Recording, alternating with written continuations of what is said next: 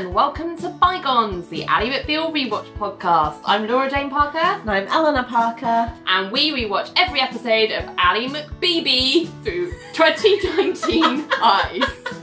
A McBee. That's what I'm calling her now. Don't even try and stop me. I wouldn't dream of it. So deadpan. I wouldn't dream of it. I wouldn't dream of it. Anyway, how do we get past this?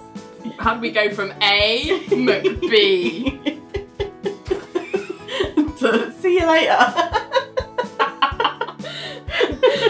Sure. How are you? Okay, yeah. It's been a while since we've sat down together to do this. Yeah. I've had food poisoning. I know.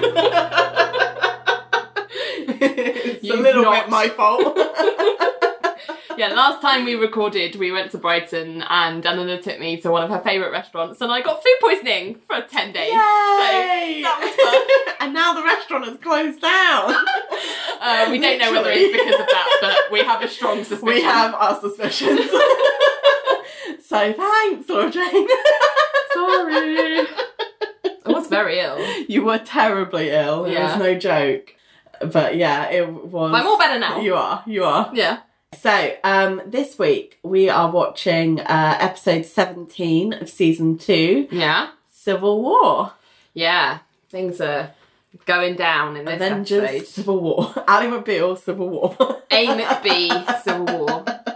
Stop making A McBee happen. I want to. Okay, so Civil War first aired 5th of April 1999. Okay. Yeah. Okay, so the UK number 1. You haven't said cultural stuff. Oh, okay. Cultural stuff. I thought that was implied. Well, otherwise we don't know when to put in the jingle. Okay, well, there we go. We now know. We interrupt this program for Eleanor's cultural stuff. Brought to you by the 90s. The decade more problematic than it looks. Okay, so UK number 1. Yeah. Bewitched. Oh, is it C'est la Vie? Nope. Did they not go to number 1 with C'est la Vie? They might have, but because Not- the episode wasn't aired Right. around that time. So... Because remember, there are weird gaps. Yeah, there are weird gaps. In when these are aired. What about... what was their second single? It's not that one. What was it? I think it was Roller Coaster. Roller Coaster. It's not that. That's Red Hot Chili Peppers. Today's the day. Na, na, na, na. Roller coaster, come on. Yeah, I Get remember. along. Do you remember we did that?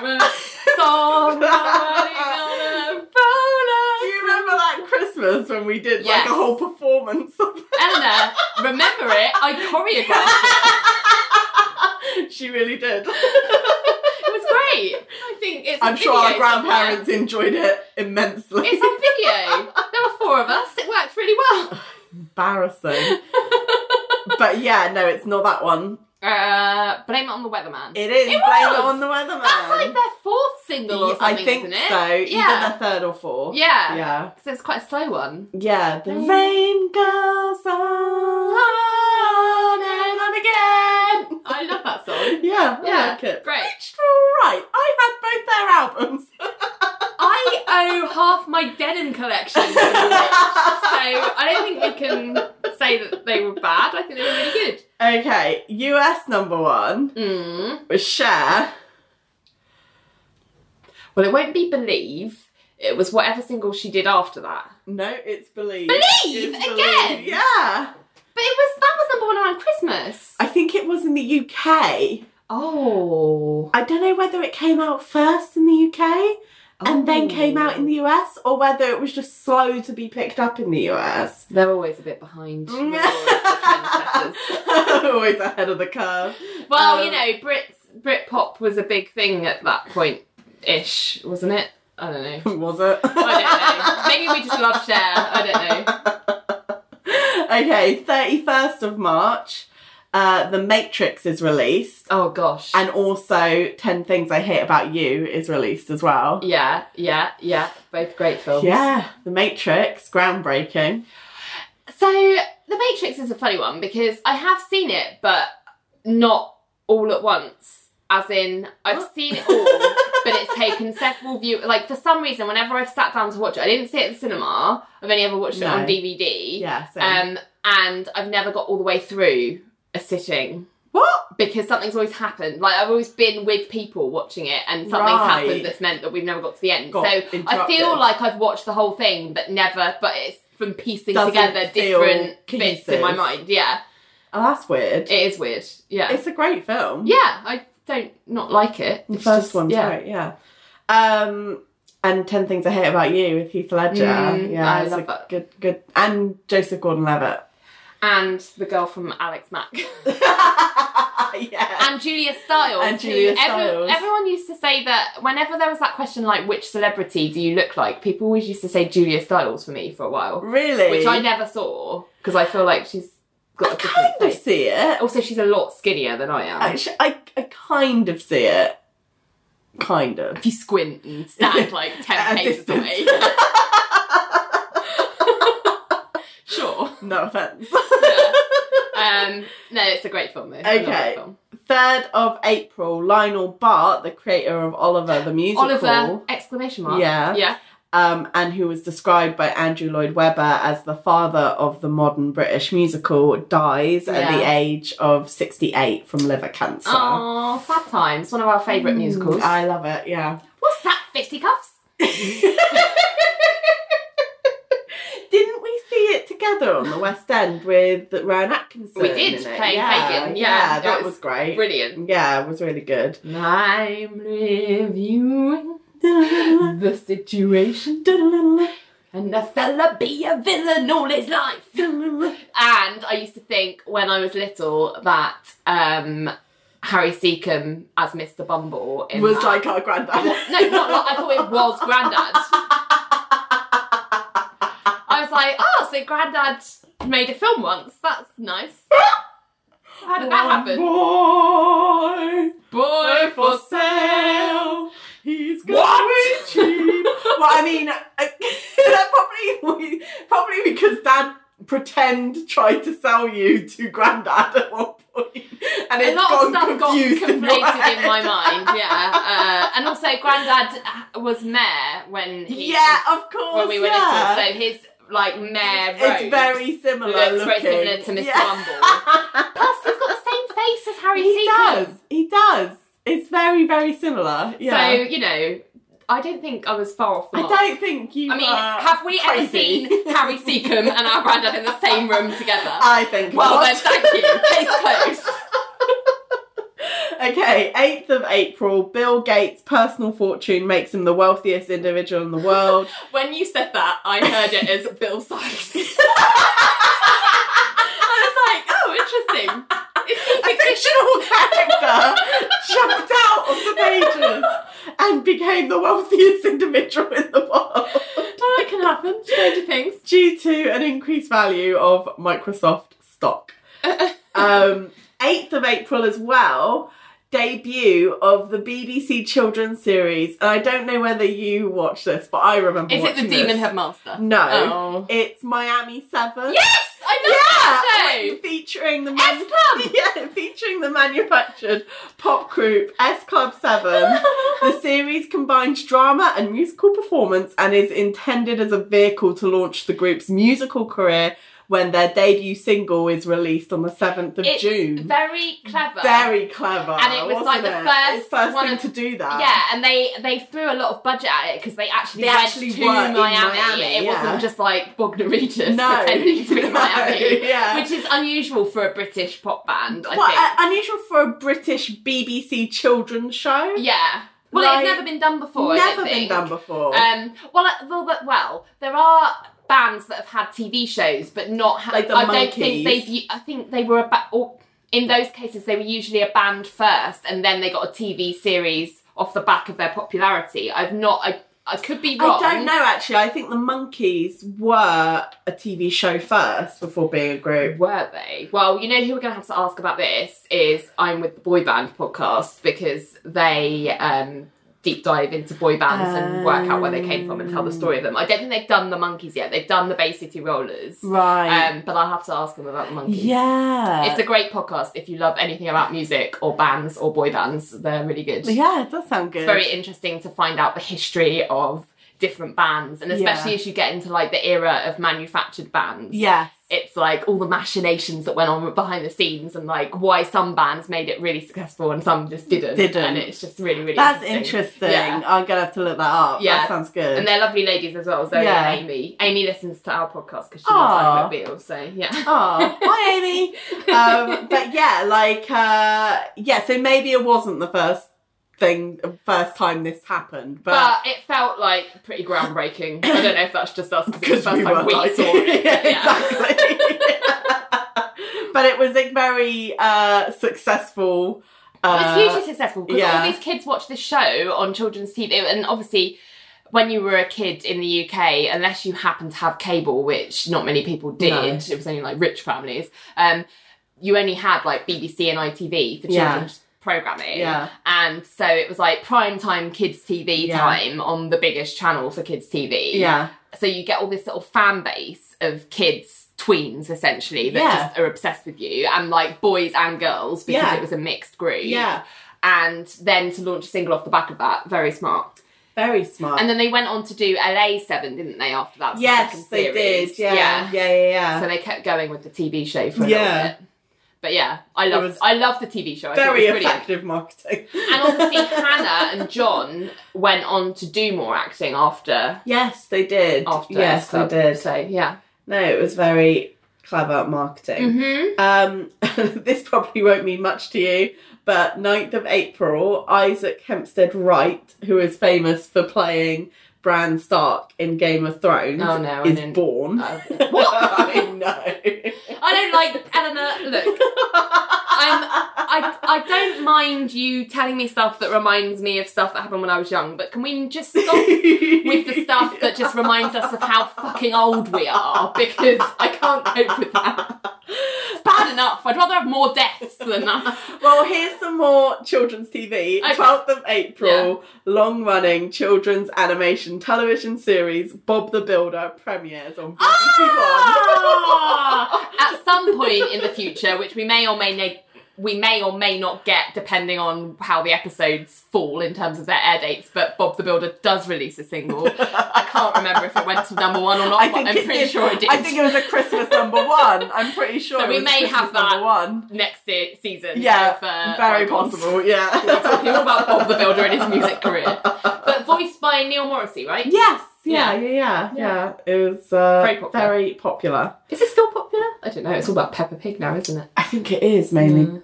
Peppa Piggles, yeah. Don't know. No, you're thinking The Wiggles is something else. No, I just called her Peppa Piggles. I'm so confused. Neither of us spend much time around babies, so we've got no idea what's the popular No idea what's popular now. Baby Shark, I think. Yeah, Baby Shark. In the Night Garden, I've heard, is a bit insane. I've heard of Puppy Patrol. No, Paw Patrol. Paw Patrol, yeah, that's it. Yeah. That's the extent of my knowledge. Yeah, I think that's what I've heard, yeah. But yeah, that is culture stuff. Ah, very good. Yes. Okay, so let's not... Well, should we dive into this and see if we can blame it on the weatherman, as Bewitched says we can, or whether we can blame someone else?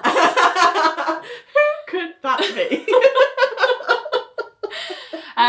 So, we open and Billy is in Richard's office, and he has clearly told Richard about what has happened, because Richard is absolutely incredulous about the fact that he kissed Ali. Yeah. And Billy looks really ashamed about it and says that's not to leave this room, and Richard's like, oh come on, why have you told me then? And then as the camera pans out, we see a shot of the room, and John is also in there, and they're all basically drinking whiskey. John's in a chair with his feet up. Richard's just sort of crouching it looks on the like floor. it's after hours. They've all got their doesn't it? ties slightly loosened. Like, it's definitely informal boys Kickback club. time. Yeah. Billy's like on the floor, like drinking. Yeah. Richard, for some reason, has a megaphone, and he goes to like use it, and he's like testing, and then Billy like grabs the megaphone and pulls it away, and he's like, because I told you, because you put your hand on my shoulder and somehow convinced me that you actually care about what's been bothering me. And Richard's like, that's not fair, I do care. But first I have to be honest, what you did with Ali, unconscionable for you to tell Georgia. You should never, ever, ever tell, unless it's clear you're going to get caught anyway. Am I right, John? And John goes to answer, but then he just continues. And he's like, before we get into that, let's talk about the kiss itself. She has a wide tongue, doesn't she? And he's like, I hate it when those women have those thin, dry-like lizard lappers. Ali's looks plump. Wet, too. She has one of those wet, fat, juicy tongues, doesn't she? And John's just there, like, looking disgusted. And then Richard's like, John, you kissed someone. Fat and wet. And John's like, God. I'm not sure it really qualified as a kiss. And then he says, I sucked it to ameliorate my own secretion problems. I gave her a canker. And then Richard's like swapping stories now. He's like in full on share mode, and he's talking about how he got carried away with a love bite once on a nipple, and he broke the skin. And then he's like, this is fun, sharing. Billy, your turn. And he gets up to get a refill of everyone's glasses. And Billy's like, no, I've shared too much already. Then John tells a story about how he once licked out a date's hearing aid. And at this point, Billy's like, just looks like he's like, what the fuck am I doing here with these chumps? Like, I need to leave. So gross. And whilst Richard and John still talk about this disgusting hearing aid business, and Billy ends up getting up and leaving, and they don't even notice. They're continuing to talk, and Richard hands a drink to John, and he's like, well, what did she say when you licked out? And John's like, well, she wasn't happy. I tried to explain myself, but of course she couldn't hear me. Oh, God. And then gross. Richard notices that Billy's left, and he's like, look at that. We're here for him in his time of need. He walks out, and like they're all just like... and then they clink glasses, and he's like, you and me, John. And I'm like, I can't believe Billy's gone to these jokers for advice, especially since he's previously, in like the last few episodes, been so convinced that they're not on his side. I'm just, that's true. And also I'm Really just kind odd. of like, do you not have any other friends that you could confide in about this? Yeah. Do you seriously not? Because this is not fair to Georgia No. that you are telling people in the office that have made it... Her boss. Yeah, who have made it very clear that they're like, oh, well, we're obviously not going to keep stum about this. Like, you know, what do you expect? It's me. You can't trust Richard with anything. Yeah, I'm just like, this is... Why are you adding salt to the wound for I wonder if he's trying to Georgia? start up more of a boys' club because he's been so worried about the fact that he's got this separation from them through Nell and Ling. Yeah. That he's like, I need to bond with them more again.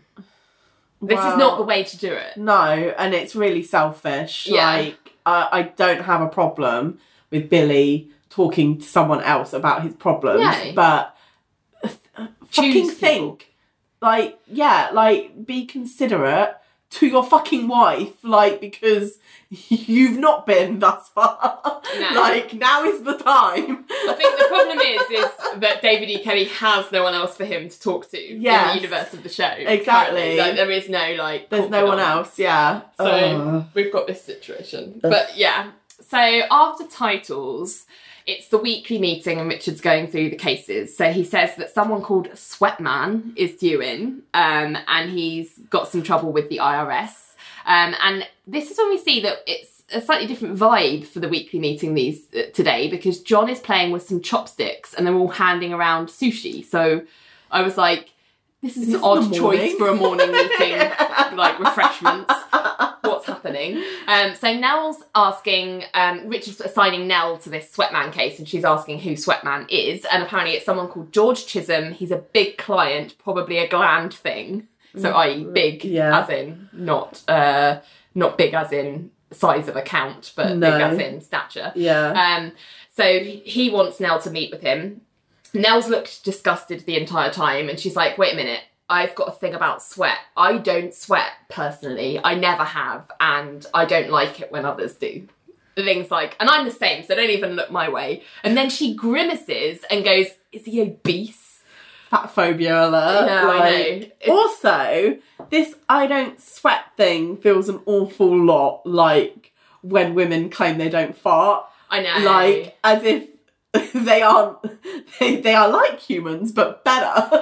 It's just, I mean, we'll come on to this because I've got a lot to say, as you probably know. Yeah, that I will have. because it's that thing of like, what you, but like, because I think there are conditions where you don't sweat. Like, there are people who don't sweat or don't, but it's like a serious medical condition. And it's a problem because it means you can't regulate your own body it's temperature. serious. Like, it can like cause death, like, potentially, if it's not looked after.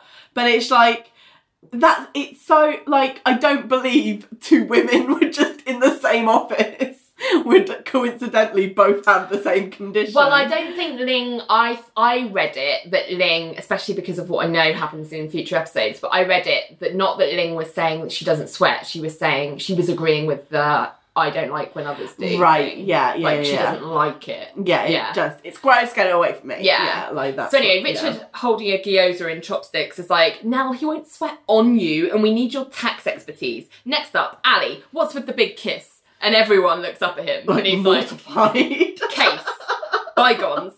And Ali's like, oh, well, she refuses to settle. I need some backup. And Richard goes to assign Billy to second chair. And then Georgia is like, no. And Richard's like, or not, John. And Ali's like, 2 witnesses, it could go quickly. And John's like, well. And then Elaine comes in and says, Richard, Harry Waugh is here. He says it's urgent. So before they've decided what's going on with Ali's case, someone else has come in. So Harry Waugh is pacing in Richard's office looking really angry and saying that his attorney said it would settle on the courthouse steps, but now he's saying that the plaintiff won't budge. And Richard is like, hang on a minute, your attorney? I thought I was your attorney. And Harry's like, yeah, you are. I threw a bone to my nephew because I thought the case was so silly and it wouldn't even get to trial, but now it is. So I need you to take over because my own son is on the line. Yeah. And Richard's like, oh, of course, I'm going to pull everyone in. Let's go to the conference room. You can fill me in on the way. And they walk out of Richard's office and they're kind of talking through the complex. And Harry's explaining what the case is about. And he's saying, it's beyond absurd.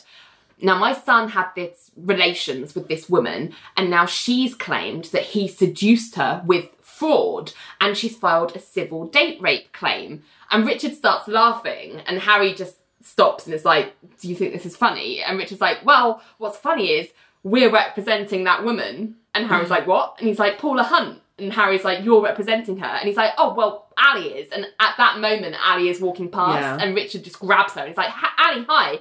And he's like, dump your client. And Ali's like, excuse me.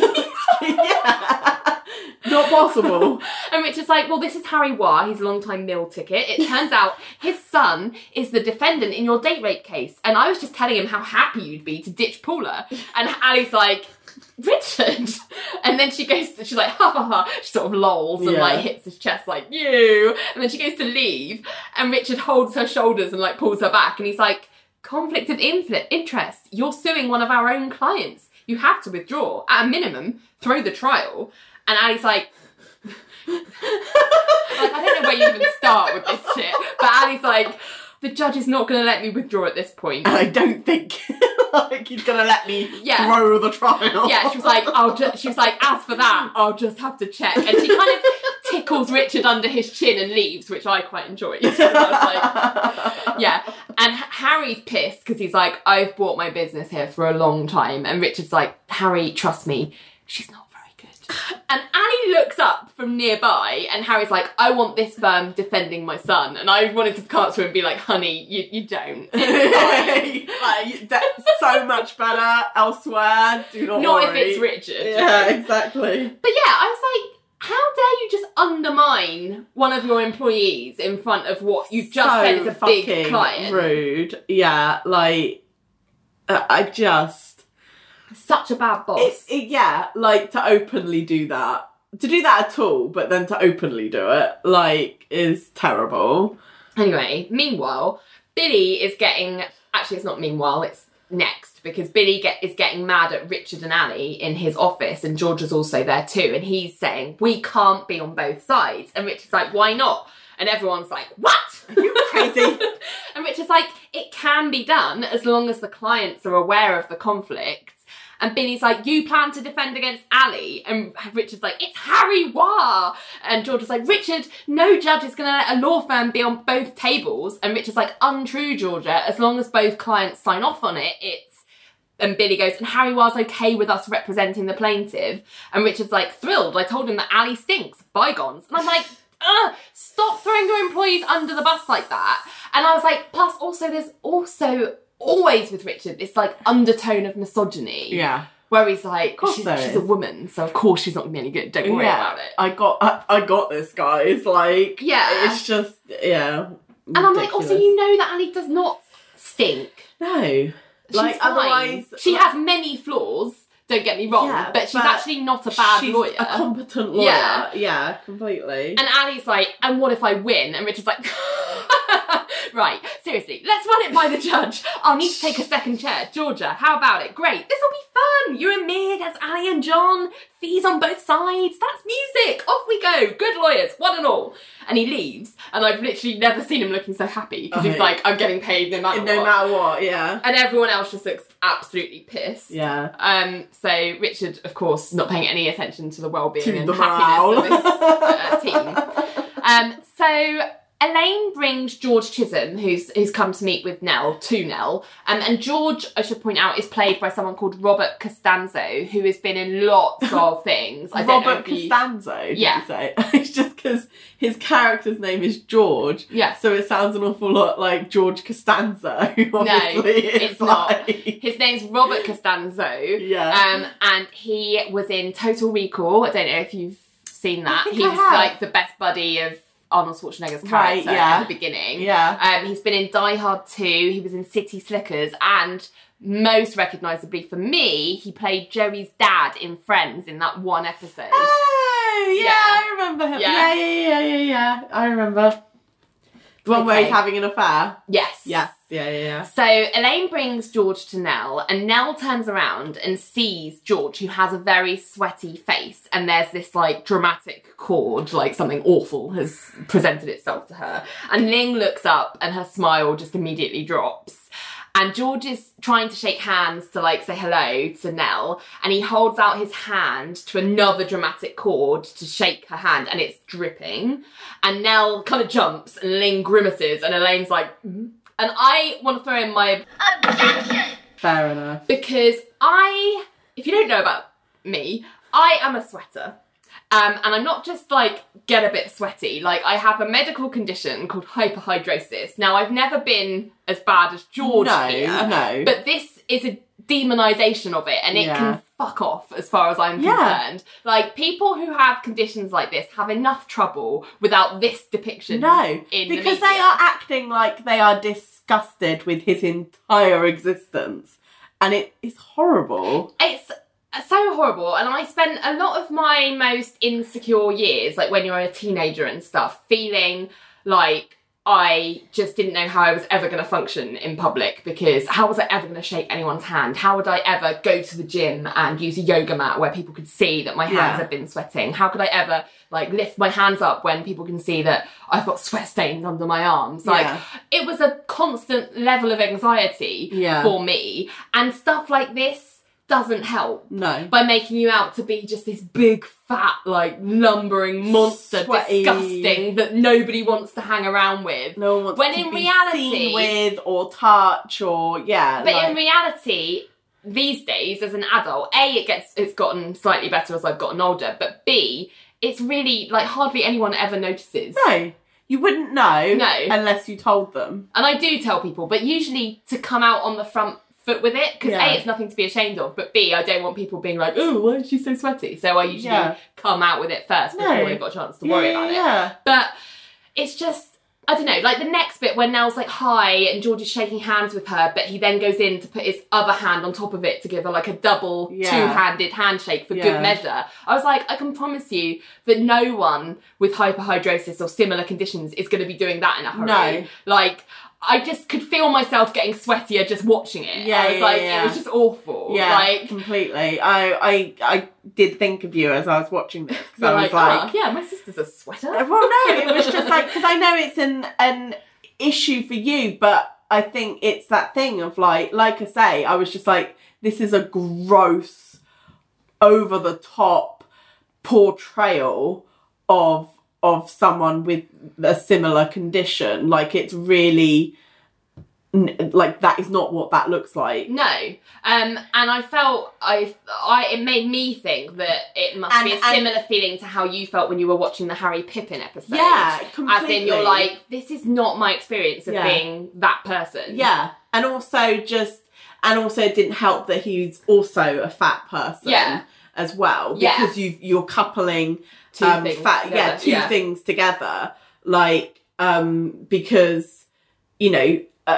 Like, you are not an obese person, and it's Well, actually, technically, medically, I am, but let's not talk about that. well, you know what, obese is a really If you go by BMI standards, controversial word anyway in like the fat positivity movement. Like, it's seen as it's a medicalization of just being fat. Yeah. And also BMI is a load of fucking is a crock of shit. If you've watched, I forget which documentary it was, but I'm sure there are other places that explain this other than I watched a documentary on Netflix about diet or something. But BMI was created by a life insurance company. Well, no, it was created, like, the initial calculation. It was created by a Belgian mathematician. Oh, right. But it became popularised by an American life But it insurance wasn't company. even a biologist that came up with the calculation. It was a mathematician, But 100 or so years ago. But a life insurance company started using it because they realised if they could use it, they could charge people who previously had been considered healthy more money for their life insurance policies. It's got nothing to do with medical facts or other health factors that are more important. Which is why, like, you know, they will look at someone's BMI, and if it's high, be like, you're unhealthy, even when they're not. Yeah. And look at a person's BMI and it's in the normal range, or be like, you're healthy, and they're not. And they're not, yeah, and they end up having something very seriously wrong with them, and it doesn't they're get like, picked up. Well, there's no possible way we could have picked this up. And it's like, yeah, because you just looked at a skinny person and decided that because they're skinny, they're healthy. So we've got sidetracked, but basically all of this is wrong. We have completely got sidetracked. Apologies. But like, it is a very, like, it's the show is inviting the audience to empathise with Ling and Nell's situation. Yeah. Like, poor them having to shake a sweaty hand. And inviting the show to laugh at their reactions and awkwardness in terms of, like, well, that would be super awkward. Imagine having to deal with a sweaty person. Like, you know what I mean? Thank God I don't know anyone like that. Exactly. Like, it's really It's just like bad. this othering of a condition that actually is fairly common and not that much of a big deal. Yeah. It's fine. Perfectly manageable. The only time it ever becomes noticeable is if I have to watch anything to do with heights, because that really scares me and my hands just pull up. Other than that, you wouldn't know, so it's fine. Elaine just looks like she's enjoying the whole thing because she's trying to encourage George to shake Ling's hand next, and Ling just blocks him with a book that she's holding, like stops him from that, and she just goes, "Yucky do," and I'm like, "What?" And George's face kind of falls, and she's like, "Oh, that's Chinese for hello," and then she leaves. She goes, and under her breath, she's like, like she's like, gross. Yeah. But then Nell puts her brave face on it and she's like, let's go to my office. And George turns to go, but as soon as he does, Nell's face, like, mask of civility kind of drops. And she goes to go after him, but she kind of picks up a piece of paper to dry her hand off, but it sticks to her hand, and then she hands it off to Elaine, who's, like, trying to straighten it out. And there's meant to be this, like, comedic moment there. And I'm just like, no, none of this is nice. Yeah. So objection. So then we have George in Nell's office. And there's this close-up on Nell's face because her lip is kind of curled in disgust still. George is explaining that he's got an issue with the IRS because he's donated to a charity and took a deduction, and the charity then invested the money in a cash life insurance policy for him, which is apparently okay, like it's not illegal. But the problem is the IRS is saying that it's kind of, a loophole that they're not happy with. So they're investigating him for that, basically. And as he's talking, there are the sound of like drips on the desk, and there's like this close-up of Nell's eyes watching him drip. And he sort of then turns to Nell and says, well, what do you think of the situation that I've just kind of outlined? And she goes, well, Mr. Chisholm, can I be blunt? And he says, of course. And she's like, I'm happy to meet with the IRS agent, but he's probably going to want to talk to you. And he's like, well, I'm willing to do that. And she says, yes. But when he sees you sweating so profusely, and he gets out this hanky to kind of mop his brow, and he's like, it's always been a problem. You don't even want to see what's going on under the jacket. And she's like, you're right about that. And George is like, I tried to control it. I've even seen a doctor. I mean, should I be prosecuted for perspiration? And she's like, tell you what, I'll meet with the IRS agent alone and I'll see what I can do. And he says, thank you. And he goes to shake her hand again, and she just looks at his hand and is like, I think not. And he's like, ooh. And she's like, I'll call you though. Yeah. And he leaves. And I'm like, it's just really I can do horrible. Without this. Yeah, it's just really horrible. And again, portraying fat people as super gross and disgusting. And the sweating it portrays is just insane. It's like a cartoon. Like, the amount of sweating that is portrayed on screen, like, is insane. Yeah, it is a lot. I mean, I would say that I probably get my sweating from our dad, and he does sweat a lot. But Partly only because when he he's doing something really strenuous. Yeah, like that's I've true. seen our dad. Like, I've seen his face be dripping before. Yeah, but only when he's been like mowing the lawn or cooking in a hot kitchen, or like, like it's really not just sitting there in an air-conditioned office. Exactly. Like, not like that. Yeah. Like that is literally it. So it's you're right, it's definitely like an a cartoon. exaggeration. Yeah. So then we have Ali and Richard in court, and they're speaking with the judge to kind of get approval for them being able to argue both sides of the case. Richard's explaining that the clients are okay with it. And he says, I would, however, ask the court for just a brief continuance. And Ali's like, no, I oppose that, Your Honour. The defendant certainly can't be rewarded for replacing counsel at last second. And Richard's like, I'm not looking for a lot of time. And Ali's like, he shouldn't be getting any. And Richard's like, oh, move for cost, Judge. She's moody. And I was like, fuck you. If I hadn't already used my objection, I would throw it in there as well. But Ali's like, no, you knew the case went today. Either you go or not.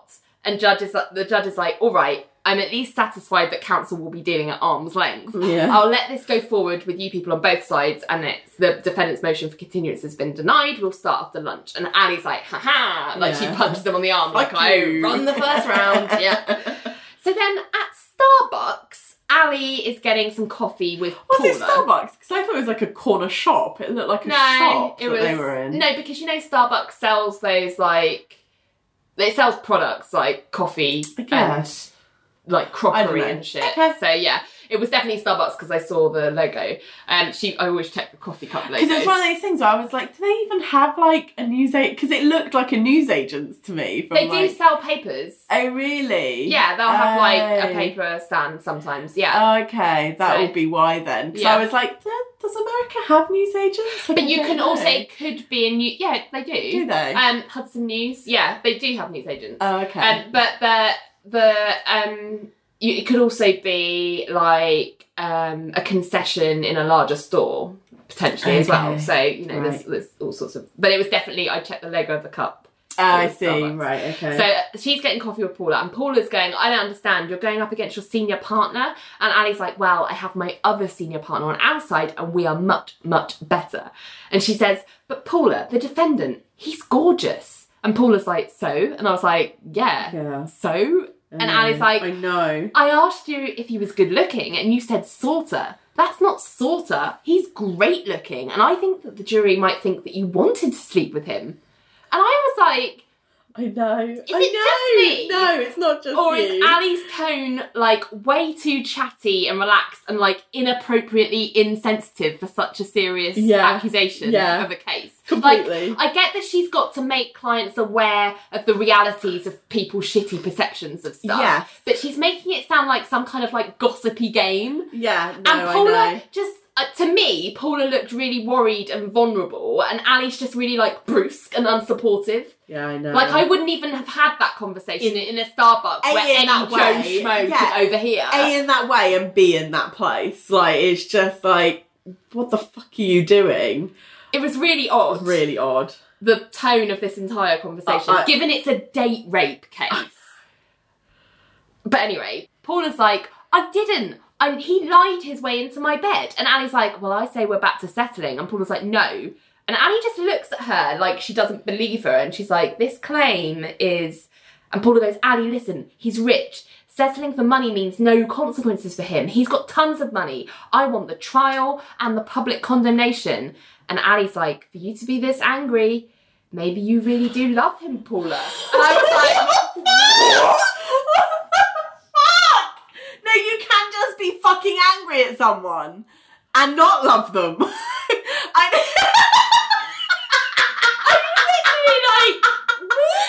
face is hysterical. I just don't know what to do with her.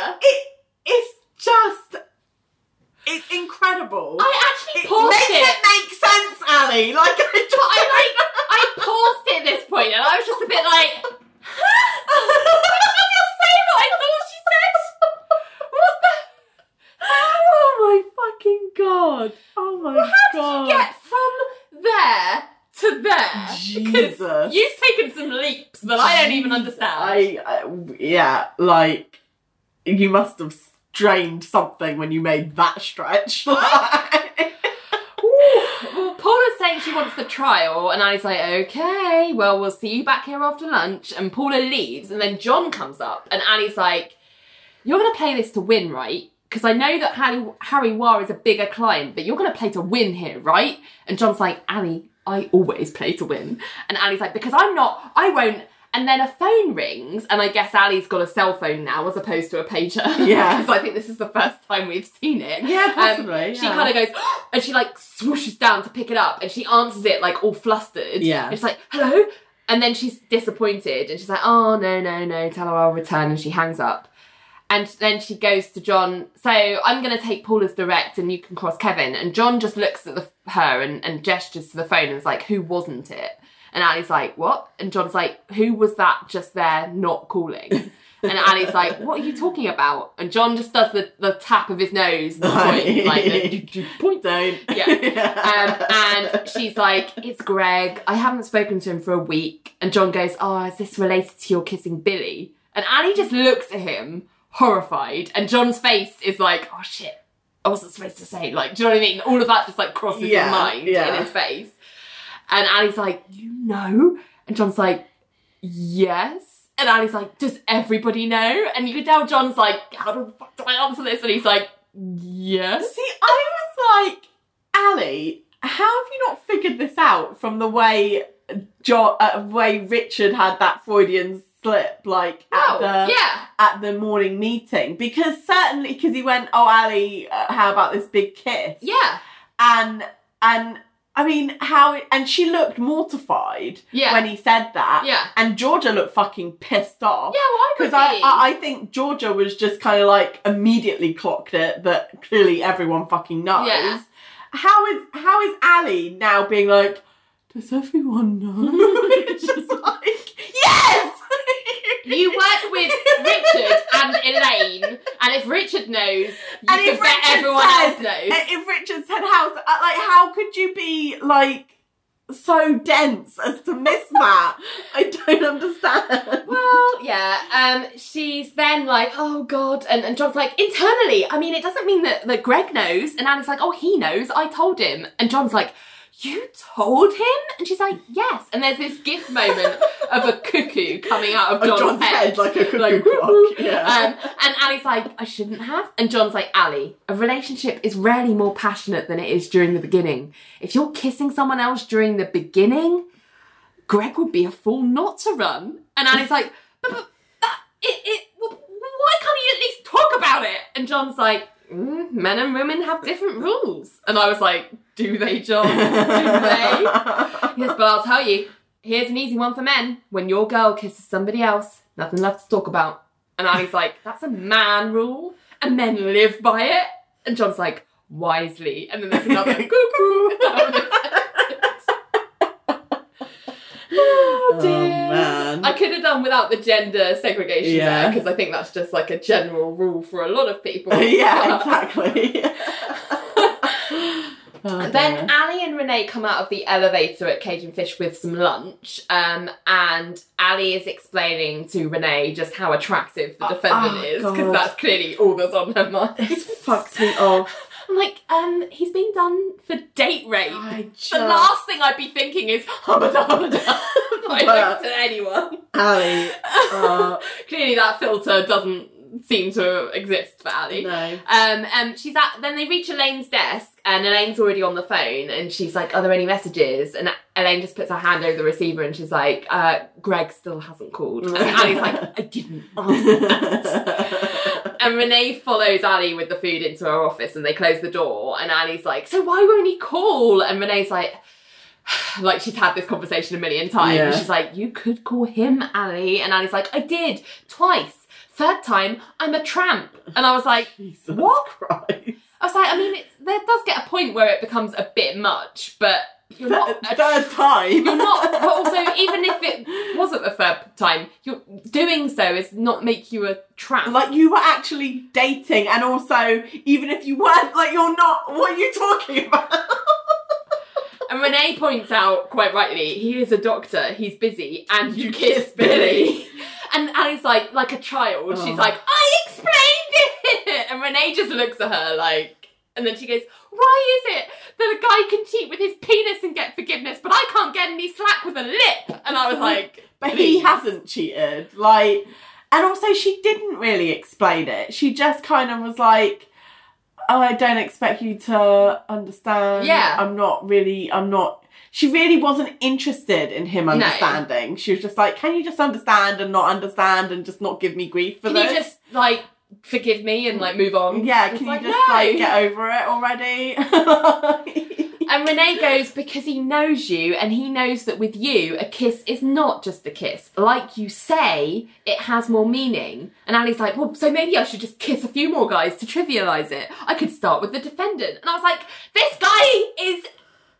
alleged date rapist, Ali. What is wrong with you? You are, like, there's something wrong with you. Yeah, because I was just like, because she goes, Renee goes, is he really that cute? And she's like, spanky toy. Yeah, I was like, I think I'm going to be sick. I'm going to throw up.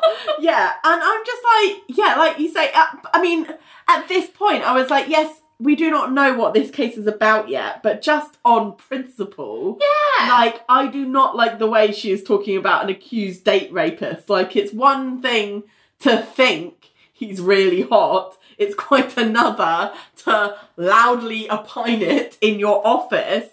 And his apparent victim is, like, the person you are legally advocating for. Exactly. So when you talk about him like this, you are saying loud and clear that you either don't care that he's a rapist because he's so hot, or you don't believe your client because he's too hot to be a rapist. You know what this reminded me of?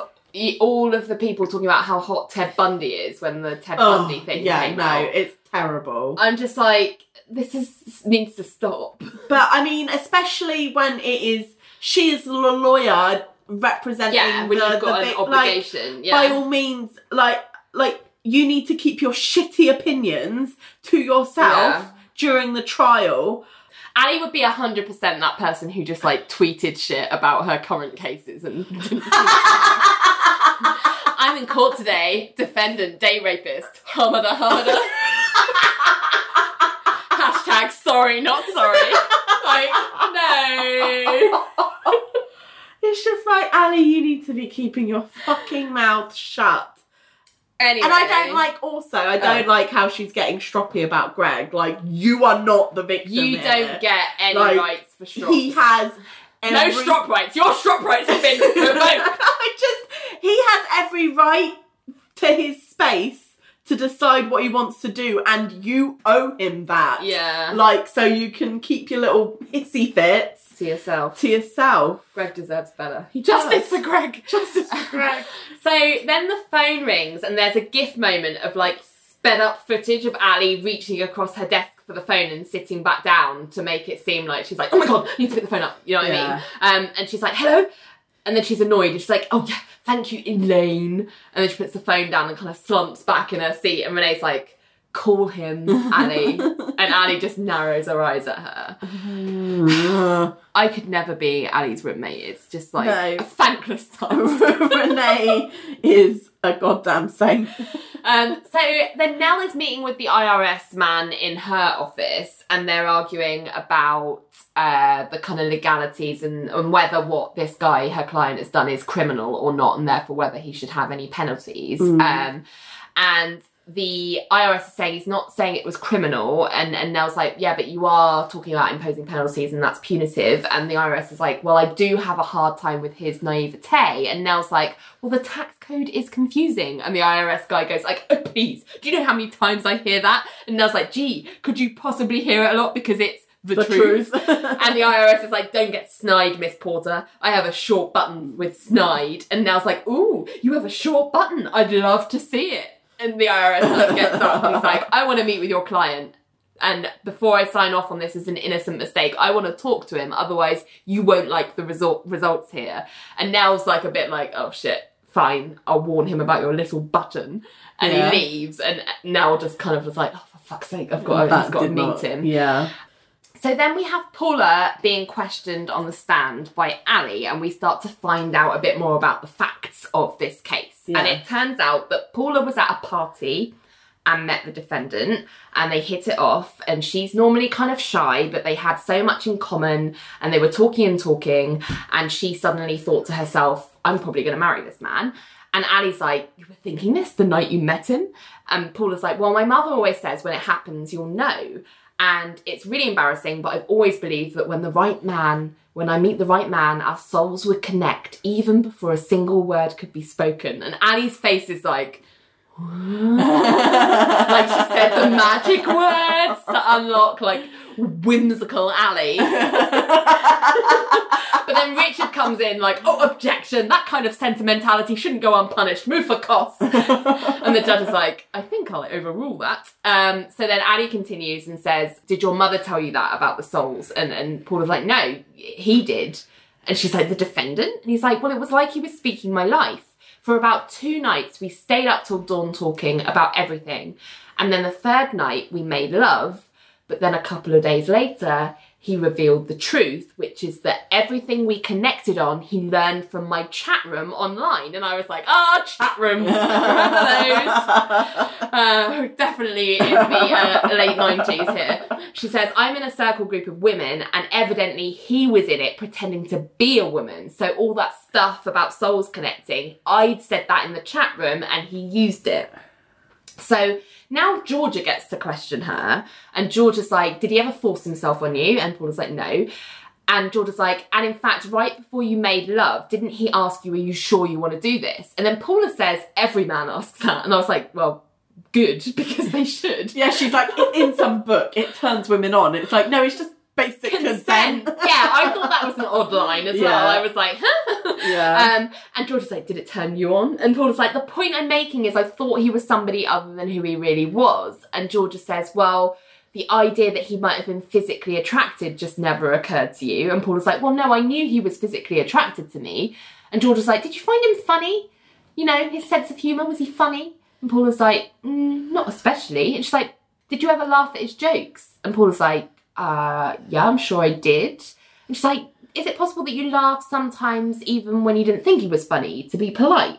And Paula's like, maybe. And then she's like, do you like football, Paula? And Paula's like, football? And she's like, yeah, you know, that game where the big fat guys block while the thinner one runs with the ball. You heard of it? And she's like, I know what football is. Yeah. And she's like, who does Terrell Davis play for? And she's like, I'm not a fan. And she says, well, did you not talk about football one night for a long time and you were really happy that John Elway was winning the Super Bowl because you used to live in Denver? Didn't you talk about football? And Paula's like, yeah, because he's a football fan. And she's like, oh, I see. You pretended to like football more than you did to impress him. And Ali's like, objection, this is ridiculous. And George is like, I'm just trying to show that everyone pretends a little. Some women even lie and some think they're blameless in life. Some even cheat. And Ali just jumps up like, objection, move to strike. And there's this gif moment of George's head morphing into a cat and hissing. And then Ali's does the same and goes, meow, like yowls. Which is I think that's quite a well-known gif. I've seen it a lot on Twitter. But the judge is like, let's just keep going. And Ali just sits down slowly. Well, because Georgia was very pointed. That was very she clearly literally directed turned at Ali. around and said, some even cheat at her. Yeah. And so then Georgia says, do you wear perfume on your dates, Paula? You know, and Paula says, yeah, so. And Georgia's like, so maybe you smelled a little bit better than usual, you looked a little bit better, you pretended to think things were funnier than they were, you feigned interest in things that he found interesting. Are you sure he went to bed with the real you? And John gets up and he's like, Your Honour, I must apologise. Miss Thomas has recently undergone a little strife in her marriage. I think it explains the inappropriate and cruel line of questioning. And I was like, no, John. This is my Objection! Oh, I'm so glad you did that. Because I was like, I could have gone for an objection for multiple things. Yeah. And I was like, I was just pretty like, sure. what the actual fuck, John? Like, this is way below the belt tactics. Like, to use not cool. your personal knowledge of her personal life in that way, I don't think it's unforgivable. Like, I don't think, like, and, like, fuck, yeah, because that's the thing, it's like, it goes on, like, Georgia goes, objection. Well, she's rightly outraged. Yeah, she goes, objection, and John goes, she's usually very docile and likeable. I hated that bit. And Georgia goes, objection! Like that, yeah, right off. yeah. And I'm just like, and then Ali gives this, like, little smirk. Yeah. And I'm just like, fuck you, Ali, and your fucking smirk. Like, if I was Georgia, I'd be quitting right now. I'd be like, fuck you, asshole. But then also, I feel like Georgia shouldn't have to be the one to quit. Like, she's blameless in all of this. Yeah, but you know what? Sometimes you just got to look after you and your mental health. Like, if so you are unfair. in a toxic situation, like, you have every right, and like, even when it's like, I have the right to be here and I have the right to work, like, without this kind of fucking bullshit. Sometimes you're never going to get that. No, you're not. You do. And you just have to cut your losses and be like, well, I have to put myself first. And like, I'd be leaving right now because, like, yes, you're in trial, John, but you're also her boss. Yeah. And as her boss, you have a duty of care to your employees. You've only got access to that information because you're her boss. Because her husband confided in you. But that's, that's... And I just... that's privileged information that you should not be using in public, in a professional context. Yeah. Or in any context, to get into her, like, fuck you and fuck that. That's not okay. No, it's not. Yeah. So, Georgia is rightly fucked right off and objected twice. And the Georgia's like, all right, knock it off. And Ali smirks and we all want to slap her. So then they're all coming out of the lift, like, squabbling at Cajun Fish. Because Georgia's like, how could you say that? You went over the line. And Ali's like, and you weren't. And Georgia's like, oh, would you just shut up? And Billy sees from across the complex because Georgia says that really loudly. She's like, will you just shut up? And he, like, looks really concerned. And Ali's like, oh, how dare you? She goes, what did you say? And Georgia's like, I said shut up. You've done nothing but yap since we left that. And Ali's like, I will yap all I want. I'm a yapper, yapper, yapper. And Billy's like, what's going on? And they all three, Ali, Georgia and Richard, all start answering at once and you can't hear what they're saying. No. And Elaine comes up and is like, are we all fighting? And Ali and Georgia and Richard are both like, quiet! And Ali goes, you just wait till your client gets up there. And Ali goes to walk off. And Georgia goes, what are you going to do? Kiss him? And Ali just stops in her tracks in the middle of walking off. And Elaine and Billy are like, ooh. And Georgia looks very pleased with herself. Yeah, and Richard leans in, he's like, low blow, excellent. And Ali just walks on. And Richard goes, let's go prepare Georgia. And they go off somewhere and they walk past John and Billy. And John goes, it's ugly. And Billy's like, and like leaves. And then Richard slides back up to John and he goes, John, you were a little out of line. Little. And John goes, Richard, it was your idea to face me in court. Now there's a consequence to that. And Richard's like, which is? And he's like, you have to face me in court. And it's like, yeah, John, it was Richard that insisted in going up against you. So why is Georgia the one that has ended Throwing up under the bus. humiliated in court? Like, John and Richard are so fucking irresponsible as employers. Like, they know there's this huge personal turmoil going on between the three of their employees. Yeah. And supposed friends. And rather than try and keep it as calm and professional as they can and in the workplace. Yeah. They are both actively stoking the tensions in the office. Like, agreeing to do this case and putting two sides of that conflict on the different sides of the legal case, but B, in bringing that into it as well. Yeah, and I just feel like for Richard, I think he's just entertained by the whole thing. Oh yeah, for sure. And I think for John, it's almost like sport. Well, I feel like it's like all's fair in love and court. Yeah, you know? and it's like, no, it's not. No. That's not okay. It's truly like atrocious behaviour. Boss behaviour. It's atrocious behaviour. Yeah. But yeah, especially if you're a boss. Yeah, completely. Okay, so meanwhile, we're in Nell's office and George is there shirtless with his arms up while Nell and Ling have got aprons on and are painting him with, like, goo. Fuck no. Yeah. Poor George is there know, going, it's I'm not horrible. comfortable naked. And Nell's like, and you think I'm at ease? We need to do this. And George is like, what is it? And Ling has one of those, like, protective breathing masks on too. And she's like, liniment to keep you from sweating. And they kind of turn him around so they can do his back. And George is like, is this really necessary? And Nell's like, perspiration plays like guilt, George. If you sweat in that meeting, it could cost you. We need you poised and dry. And Ling swears by this stuff. And Ling is like, I need more. He's fat. Caca. And I was like, okay, casual fat phobia. Yeah, and it's so horrible because he himself goes, this is really humiliating. Yeah. And Nell's like, to Nell's credit, she at least looks like, sorry. Apologetic, Like yeah. she's like, I'm really sorry, but we do need you dry. And I do get it. Like, they do need, like, sweat will play to this IRS man as he looks guilty. Nervous and guilty, yeah. But there must be a more dignified way of addressing that. Well, Than certainly having parade they there, could. you know? I mean, the first thing is your tone and your attitude towards him needs a big fucking major adjustment, because when he goes, I'm not comfortable like this, she's like, and you think I am? It's like, yeah, but you're not fucking naked in someone's office. And vulnerable. Like, yeah, like They've no. come to you for help, and all you've done is humiliate him. Yeah, like, and he's paying for this. Like, Yeah. what the fuck? Like, Yeah. I just, no, not okay. Don't like it. So, meanwhile, Georgia is drying her hands in the unisex, and Ali walks in and walks to go to a stall, but she kind of stops just before she opens the door and addresses the situation with Georgia, and it's like, listen, I know you and I still have some differences. And Georgia goes, as well as some things in common. And Ali's like, okay, I just hope we can deal with it one-on-one and not air it out in court. And Georgia quite rightly goes, like John was doing. And Ali's like, he was stunting. I'll talk to him. It won't happen again. And Georgia just sighs and she kind of looks into the sink. And Ali's like, Georgia? And Georgia looks up and she's like, I'm sorry. It's not easy to...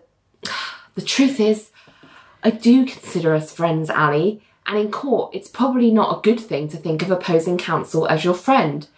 So in a way, it's probably just easier for me to look at you as, I don't know, a conniving backstabber who kissed my husband. And Ali's like, oh. And I was like, and then Georgia gives this real, like, mean girl smile. Sarcastic smile. And like, and Ali's like, I see. And she goes to touch the stall door to go in. And there's this growl, like Ling-esque growl, where Georgia, I guess, doesn't want her to use that stall. So she goes to the next one along and uses that instead. Yeah, I didn't know what that was about. I was like, is that someone's stomach? Like, I think it's the first time we've heard a growl, but not from... But it wasn't Ling. clear who it was from. It was from Georgia. Was it That's from why Georgia? Ali was like, okay, But why does she not want her using that I cubicle? don't know, it's bizarre. Like, it's really weird. Yeah. Like, it doesn't make much sense. But anyway, I really love the way Georgia plays this because I'm just like, she comes across as so sincere and warm at first. Yeah. Only to be like, you dumb bitch, did you really think I was going to let you off the hook with this shit? Well, like, I think really love that switch that she did on her. she does that a lot. That's like quite often her go-to retort with Ali. She'll like pretend to, and then she'll just be like, no. Like, do you know what I mean? Yeah. Fucking idiot. Yeah. So, yeah, I mean, she's within her rights. Yeah, sure. I am totally Team Georgia in this. Yeah. Like, I just, be as sarcastic and mean girls as you like, Georgia. Go right ahead, because Ali deserves every inch of it. Yeah. So then we have John knocking on Richard's door and saying, when is the last time I truly offered you advice? And Richard's like, never. And he goes, check that. I'm thinking of the last time I truly took it. What's up? And John goes, well, you and I are friends, albeit we typically zig and zag in different directions. And he says, I'm concerned that this trial, I'm worried about the fallout. Like you said, Harry Warr is an enormous client. And how do I put this? And Richard's like, just say it, John. And John's like, I'm better than you. I fear that this trial could cost us a major client and could jeopardise our friendship. And I'm like, that's all you're concerned about, not the other shit show that's going on with your employees, but fine. And Richard goes, okay, because you're better than me? And John's like, yes. And Richard goes, and you think you'll beat me? And John's like, yes. And Richard's like, let me tell you something, John. You can't possibly overestimate how much you underestimate me. And if you're under the impression that you'll overwhelm me with your little stunts, understand this. I'll be all over you the minute you try. I'm not your underling in there. You have nothing over me. And under the heading of... And John's like, Richard, there are just far too many over and unders going on here. My point is this. No one beats me in court. You won't beat me in court. And he goes to turn to leave, but Richard's like, hey, John... And that he goes around his desk to face off with him, and the bells start up. And he's like, may the best man win. And John's like, so you agree? And Richard's like, you're really an arrogant little guy, aren't you? And John's like, I object to the term little, and my arrogance is simply anticipatory. It coincides with the prospect of certain victory. And Richard like moves in close and he goes, I promise, whatever happens, I won't let it affect our friendship. And John's like, fine. And Richard's like, fine. And then we get ding, ding, ding, ding, ding. The bells, yeah. Climax. So, yeah, as much as I'm not enjoying the fact that they're being completely irresponsible bosses with this case, I do enjoy this. Well, it's very clearly like, you know, John is again doing more stunting and like mind games trying to with Richard. put him off. Yeah, completely. That's exactly the point. And I'm happy with him doing that with Richard. Yeah, because he's not bringing his personal life into it. It's not exactly. like, oh, you've got daddy issues and like shit like that, which he could do if he was really unscrupulous. But this is just like normal trash talk. That I think is perfectly fair. Yeah, fine. Yeah, completely. So the next day, George is back at Cajun Fish in Nell's office with her and Ling, and he's in this snazzy suit and he is completely dry, and George is very excited because he's like, I didn't sweat all night, and usually he soaks the sheets, and he like opens up his jacket to show them how dry he is. And then Nell's like, well, it's one thing not to sweat, but it's another not to do it under pressure. So Ling and I are going to ask you some tough questions. So George sits as the two of them like stand over him, and she's like, I want you to hold your ground and try to stay relaxed, okay? And George is like, shoot. And Nell's like, Ling, tough question. And Ling's like, is it hard going through life as a soggy hog? I was like, and Nell's like, tax question. Jesus Christ. So much fat phobia. Fat phobia, dee dum dum dum dum dum dum dee dum dum dum da dum dum. Fat phobia is dum dum dee dum dum dum dum. Fat phobia. I don't know if anyone gets that reference, but I was trying to sing Fat Phobia to Disturbia, but yeah. I was like, I know I recognise this song. Is it Lady Gaga? No. It's Rihanna. Yeah. Maybe we can try and make that a thing. I can do like record a version of it with me going dum dum dum dum dum. That's amazing. Love it. So, yeah. Now... Maybe every time someone says something fatphobic, we should have just that dum dum dum dum dum. Fatphobia! Do that? Yeah, let's make the jingle. Let's do it. Let's do it. For fatphobia. Insert jingle now. Dum dum dee dum dum dum dee dum dum. Fatphobia is dum dum dee dum dum. Fatphobia is dum dum dee dum dum. Fatphobia is dum dum dee dum dum. Amazing. So Nell corrects her as like tax question, and Ling's like, what's the deal getting a charity to pony up your life insurance? Who are you trying to kid? And George is like, well, my accountant assured me. And Ling's like, is this some kind of a errand around looking for fleet rates? Because your premium is through the roof since you walk around looking like you're a heart attack waiting to happen. And Nell puts her glasses on. She's like, Ling. And Ling's like, if he survives me, Nell, we'll know he's ready. How are your paws? And they like look at him. So in the courthouse, Kevin, who is the defendant, is on the stand being questioned by Richard. And he's explaining that the key to getting, and Richard's like, lucky. And Kevin's like, no, notice, the best way to make an impression is to make the girl feel that she's the most interesting person in the world. And to do that, you kind of have to find out her interests. And Richard's like, so that's why you went into her chat room. And then Richard goes, I think what everyone here really wants to know, Kevin, why aren't you up to it? It's not like she was ever going to find out. Why this overriding compulsion to be honest? And John gets up and he's like, Your Honour, I believe counsel has confused honesty with a sleazy, dirty trick. And Richard's like, objection. And the judge is like, Mr. Cage. And John's like, I apologise. And he sits down. And Richard's like, so Kevin, come on. And John jumps up and he's like, objection. Oh, I'm sorry, Your Honour. I was anticipating a leading question and I jumped the gun. He often asks leading questions when he can't trust his witness to volunteer truthful answers. It made me gun jump. I apologise. So Mr. Cage is all over the tricks Yeah, today. he is all over Rich. He's like fly on shit. He's just like... The judge is like, Mr. Cage, can we just get through this? So Mr. Cage sits. And Richard's like, thanks. You did mislead her. And Kevin's like, well, I didn't tell her how I learned about her at first, but I did believe the things that I said. And Richard's like, that's sappy stuff about soulmates, you believe it? And Kevin's like, yeah. And Richard's like, huh. And he's like, well, and the sex you had. And he turns to look at Paula and he goes, was it good sex? And Ali's like, objection.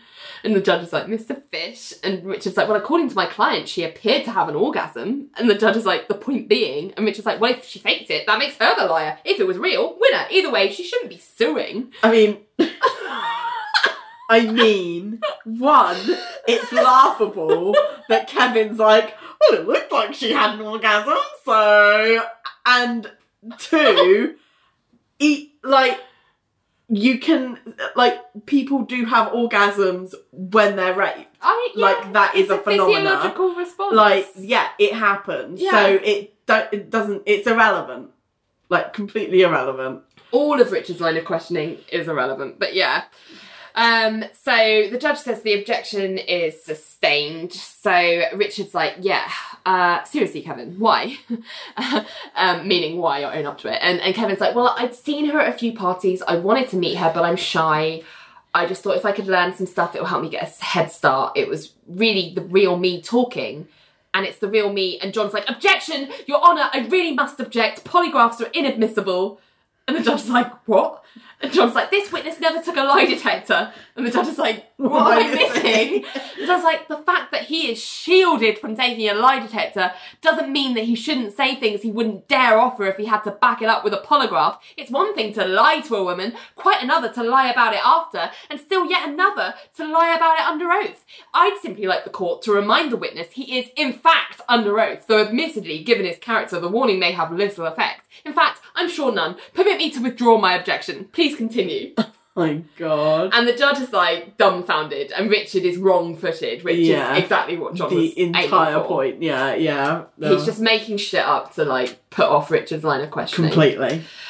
So, all the lawyers file into an anteroom during a break in proceedings, and John is leading them, feeling quite confident. And Richard's just going, "You're not funny, John." And John's like, "I don't mean to be funny. My intent is simply to beat you," which we're doing. And George is like, "You're not beating us." And John is like, "Oh, are you still here?" And I was like, "No." I do like business John sometimes. Business John. And George is like, "What is that supposed to mean?" And John's like, "It means your presence is gone from this trial, Georgia, leaving the jury with him. He exudes chauvinism. You don't want to be leading with chauvinism in this trial. I say we end this for 250,000. Richard's like, "Are you crazy?" And John's like, "I haven't cross-examined your little boy yet." Georgia's like, "We're not going to pay you." And Georgia storms out, but she bumps Bashes against past Ali, as she does. She shoulder bashes Just on the her. shoulder, yeah, like a little, like, clip. And Ali turns around and is like, "Oh, excuse me." And Georgia's like, "What?" Like, feigning ignorance. And Ali's like, "Don't bump me like that." And Georgia's like, "What?" And Ali's like, "You just bumped me, Georgia." And Georgia's like, "I didn't mean to." And Ali and Georgia just look at each other with narrowed eyes as Georgia turns to leave again. And I don't like this. I mean, I get that Georgia's within her rights to be mad at Ali. Yeah. But I hate what this whole situation has done to Ali and Georgia, which I'm now going to call them #Gally. And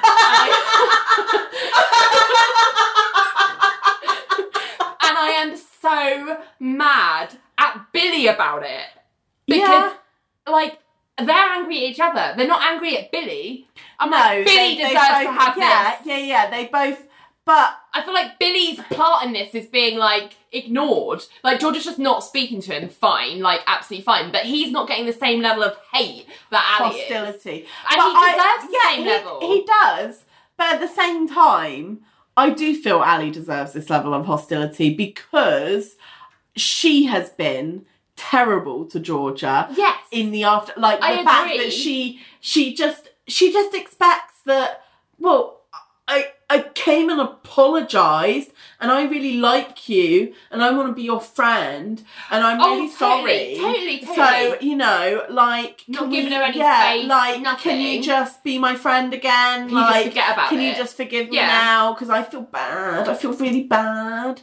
Yeah. So can you just, like, forgive me because I feel really bad? And it's just like, fuck you. No, I agree. Like- but I'm annoyed that it's just the imbalance, I suppose. I'm not saying that Georgia needs to tone down how annoyed she is at Ali. It's just that I'm not seeing any kind of hostility towards Billy. Well, I think she's just freezing him out, and I think the difference is Billy does not appear to have done what Ali has done. What, as in I trying feel to like insist? I feel like Yeah. Billy is actually sort of stepping back a bit and being like, I get you are fucked off with me. I'm gonna And wait. so I just need to wait for you to cool off a little bit before I can approach again. Whereas Ali went straight in there immediately. Yeah. Immediately. Yeah, I didn't give her And a was just second. like, forgive me, please forgive me. I feel so bad. Well, I just feel like Billy you. did all... I mean, Ali had a role to play, for sure. She's in no way innocent. But Billy started this whole thing off, and I'm Yes, just mad at what completely. it's done. Like, this is where Gally are at, and they used to be so much better. Yeah, and it's no, so sad. it's sad, but I kind of feel like Ali totally has this coming. I'm just like, the reason she's giving you more shit is you won't accept her anger at you in the first place, her rightful anger at you in the first place. And let her have You're just like, oh no, I cannot possibly have you She's not not like doing me. anything to neutralise it or let it fade you- away. She's just stoking it, you know? She's not being like, she is not. I have not seen her go, you know what? Georgia's angry and she's got every right to be, so I need to suck up, like, her looks at me. I need to suck up the passive-aggressive comments because, you know what? Like, I kissed her husband. Yeah. So these are the consequences of kissing your friend's made your husband. bed. Yeah. Like, so if I want any chance of repairing it, I have to accept and suck up my consequences for my actions. Yeah. Like, because that's what being an adult is. Yeah. And she has not done that. Like, when Georgia has been fucking angry at her, she's been like, "What are you looking at me for? Like, how dare you be so mean to me?" Like, I'm just like, fuck you. Yeah. Fuck you. No, you need to you deserve this anger. Yeah. And the fact that you feel like you don't makes you deserve more anger. Right.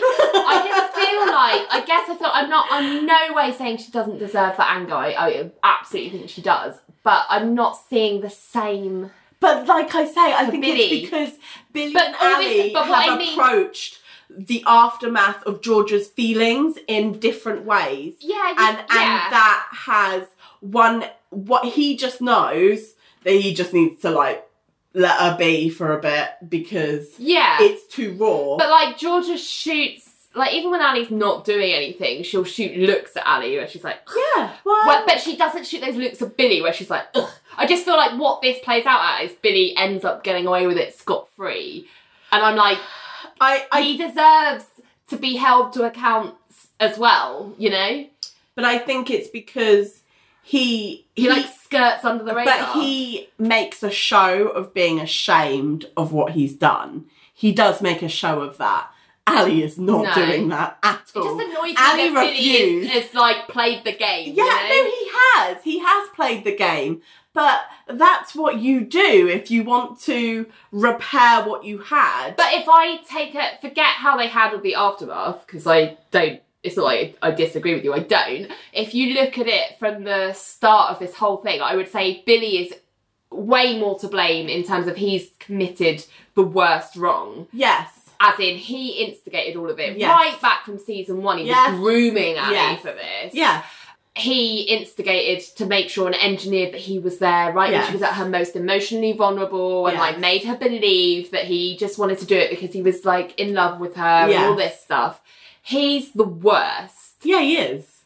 But because Ali has not handled it well, she's getting a bigger punishment. Yeah. Yeah. And I'm annoyed at that, I suppose. And I understand that, but I'm just kind of like, your refusal to take your lumps, the lumps that you deserve. But I'm not saying she shouldn't have lumps. I'm saying give Billy lumps too. There's more than enough lumps to go around. I feel like she wouldn't accept the initial, okay, so you've done something horrible by betraying your friend. You refuse to give her space. You refuse to... Yeah, I'm not negating any of that. I just want people to be lumpy to Billy. Just more lumps of Billy. I just want us to get all the lumps. Some at Ali and some at Billy. Like, line them up and lump them. I think it is now, at this point in time, yes, Billy is the absolute worst, as we have spoken at length at. But at least he has the self-awareness to look fucking ashamed about what he's done or act ashamed. I don't think it's self-awareness. I think it's self-preservation. Yeah. But he's aware. Like the worst villains. But he's aware that he can't be like, oh, well, just get over it by now. Like he. But this is the worst type of villain behaviour because this is how they stay around insidiously in people's lives. I just want someone to kick him.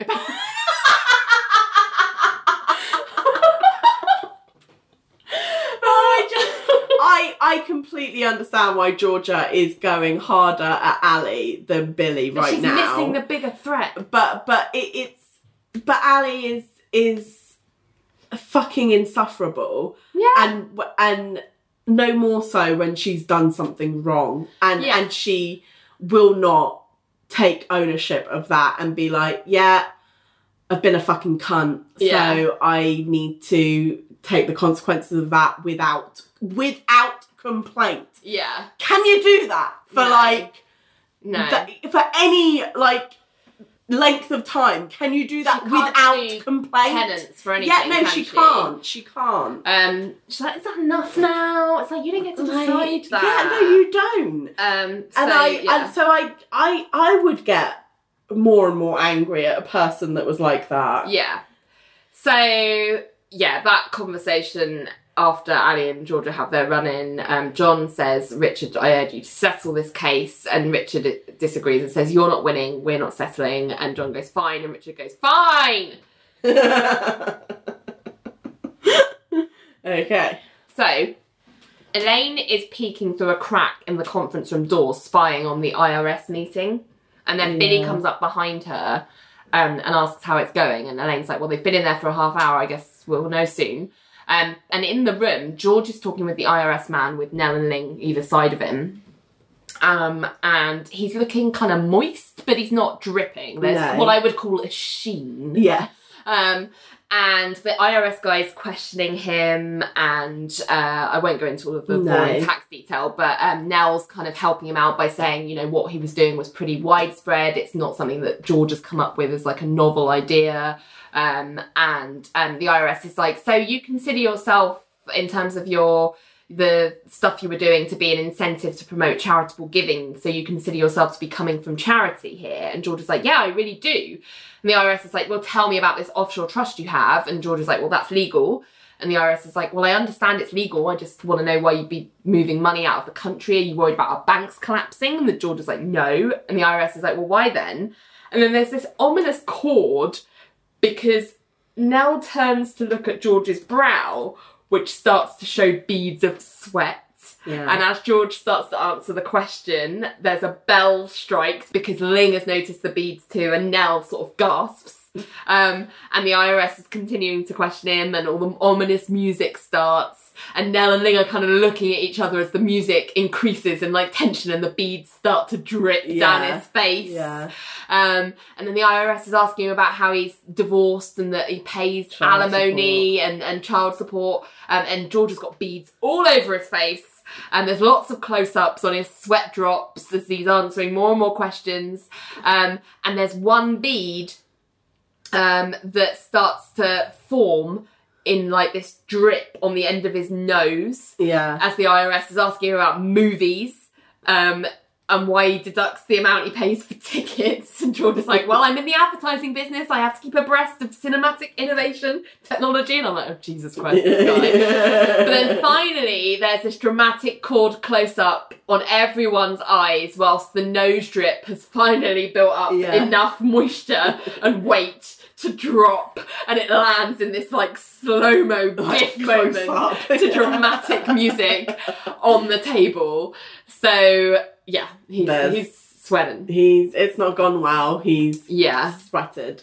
So John is now questioning Kevin on the stand, and John's asking him that he's like, you don't deny that you deceived this woman.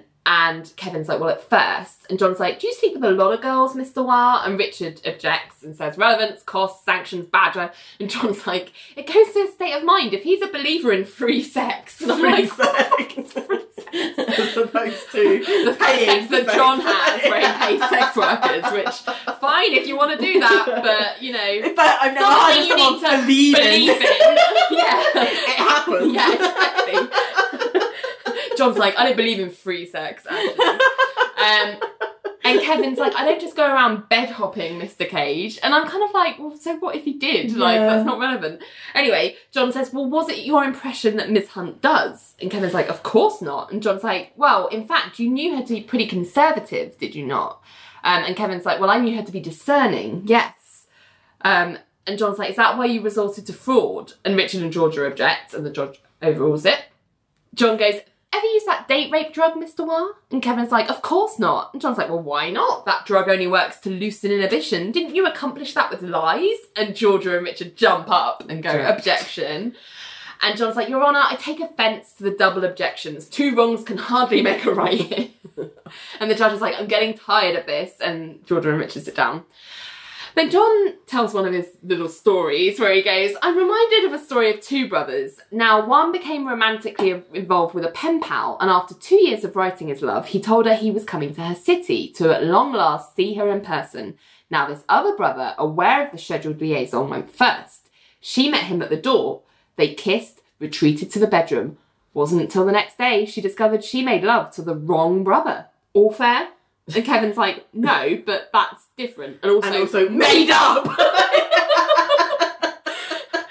Anyway, John goes, could you lean a little forward, Mr. Wah? And he leans forward, and everyone, like, cranes their necks to hear what's going to happen, as John also leans in and screams, it's not different! I could It's not very funny. stop laughing. It's very funny. It's just that classic Peter McNichol scream. Like, he does it High in... pitch. Yeah, he does it in... I think he must definitely Stop do it. throwing shoes at me. Yeah, he definitely does it earlier in the season, but he's also done it in, like, when he's the camp counsellor in Adam's Yeah. Family Values, and I think Yeah. he probably also does it in Ghostbusters too. But it's just like, It's he's hysterical. just brilliant Yeah, at doing it's that very kind good. of comical scream. Yeah. So if Georgia and Richard have jumped up going, objection! And John's like, she made love to you thinking you were someone you weren't. And Georgia and Richard are like, Your Honour, objection! And John's like, which was the plan? And the judge is like, Mr. Cage. And John just keeps going, you took information from that chat room. You used it to move in like a Trojan horse and out popped the Trojan condom. And Richard is stamping his foot like, objection! And the judge is like, Mr. Cage, dial it back now.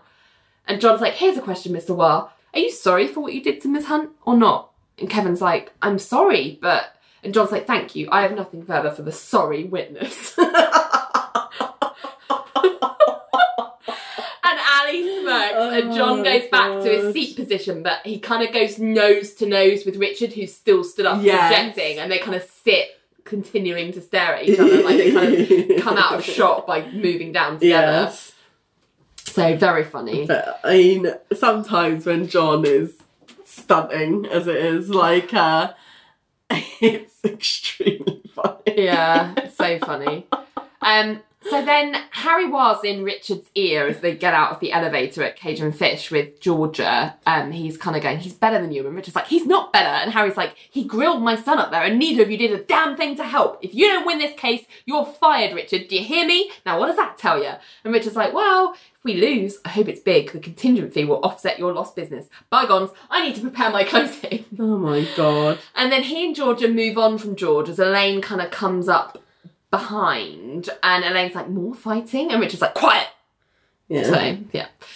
George is mopping himself down with a towel in Nell's office, and he's kind of debriefing with her and Ling on how it went, and Nell's like, well, it isn't over, but George is like, he wasn't convinced. And Ling's like, you were sopping.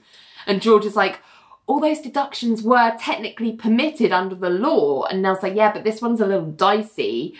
And George was like, are you saying I could be prosecuted? And I was like, well, I have one last meeting with him. I'll see if I can make it go away. And George is kind of like really deflated, like, I was terrible in that meeting, wasn't I? And Nell's like, well, let Ling and I talk it over. We'll see what we can come up with. And she kind of sees him out. Mm-hmm. And as he leaves, she's like, it was a disaster. And Ling's like, Marsh likes you, who's the IRS guy. Yeah. She's like, you know this. He does. Let your hair down tomorrow. And Nell's like, I'm not going to win just by letting my hair down. And Ling's like, but you might. And Nell's like, I don't want to win that way, Ling. The only thing worse is... And Ling goes, losing. And they kind of look at each other sitting side by side on Nell's desk.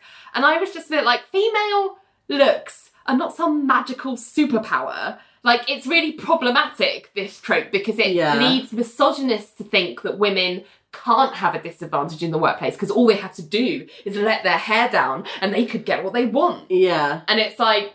Yeah, no. I mean, don't get me wrong, like, it, you know, there is evidence that, you know, attractive people do get more beneficial treatment. Yes. But there's a difference between that and being like, so you're going to do whatever I want? It's like, no, like that's not how it works. Like you might get someone who's more willing to help you with your bags or something, but they're not going to be like, you can't just look at them and be like, and your life savings? You know what I mean? I just find it's just very unhelpful, and I think there are some men in the world that actually like low-key think this is a believe thing. that this is true. And like, so therefore women can never be disadvantaged, especially, you know, attractive women can never be disadvantaged because they can just like use their turn on. Yeah, exactly. And it's like, no. Like, you may get a nicer treatment, but you don't get anything you want whenever you want it, like just by letting your hair, like, ridiculous. So John is pacing, working on his closing in Ali's apartment, whilst Ali is drinking a glass of wine with Renee because she's obviously not doing anything on this case. And he's there because Ali's explaining to Renee that the office feels like enemy territory because like him and Richard really want to beat each other. And Renee's like, Richard and him, you and Georgia, your office is becoming a hot little place to work. And then the phone rings and Ali gasps again and there's this big swipe cut and dramatic chord plays as it lands on the phone. Yeah. The camera lands on the phone, not the cord. And then Renee is like oblivious to Ali's like dramatization of this. And she's like going to answer the phone still like mid-conversation being like, I don't think this case. And like as she's talking, Ali slow-mo dives onto the sofa and gets her hand on Renee's just as she's about to pick up the receiver. Yeah. And John kind of turns around because he's also noticed Ali like dive. And Ali's like, let it ring 3 times. And then after the 3rd ring, Ali picks up and's like, hello. And the phone, we hear a voice on the end of the phone being like, hello, this is Shirley Joseph from IT&T. And which is funny because it's clearly a spoof of AT&T, which is the actual phone company. Yeah. And she's wanting to ask us some questions about customer service. And then there's this... Ali's like, now is not a good time, Shirley. And Shirley's like, is there another time that could be better? And Ali, there's this gif moment of Ali reaching into the phone, pulling out this woman's head by her hair. And she's like, how about never? It's never good for you. How about you give me your home number, Shirley, and I'll call you. Would that be all right, you annoying bitch? And then she like lets go of the head and slams the phone down. And John's like, da-da-da-da-da. And Renee's like, Ali, call Greg. Yeah. And I was like, no, I don't even want to talk to him. I just want him to call me so I can hang up. And she storms into her room and slams the door like a fucking teenager.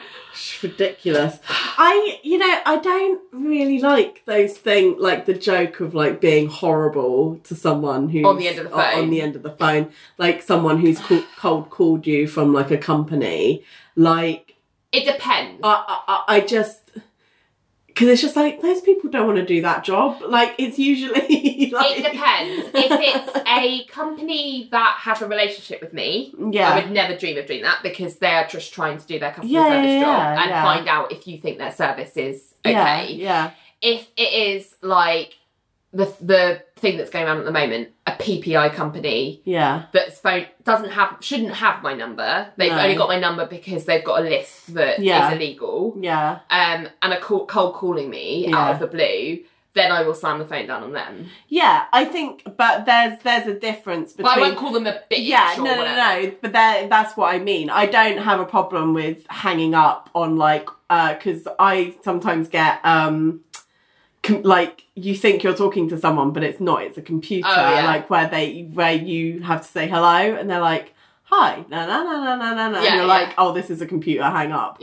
Like I don't have a problem with you just hanging up, but it's like screaming abuse down the other I will often talk loudly and firmly to those firms who call who shouldn't have my number. And I will be like, you should not have my number. You need to remove my number from your database. Otherwise I'll be getting in touch with you. The authorities will be getting in touch with you and then like be very firm that way.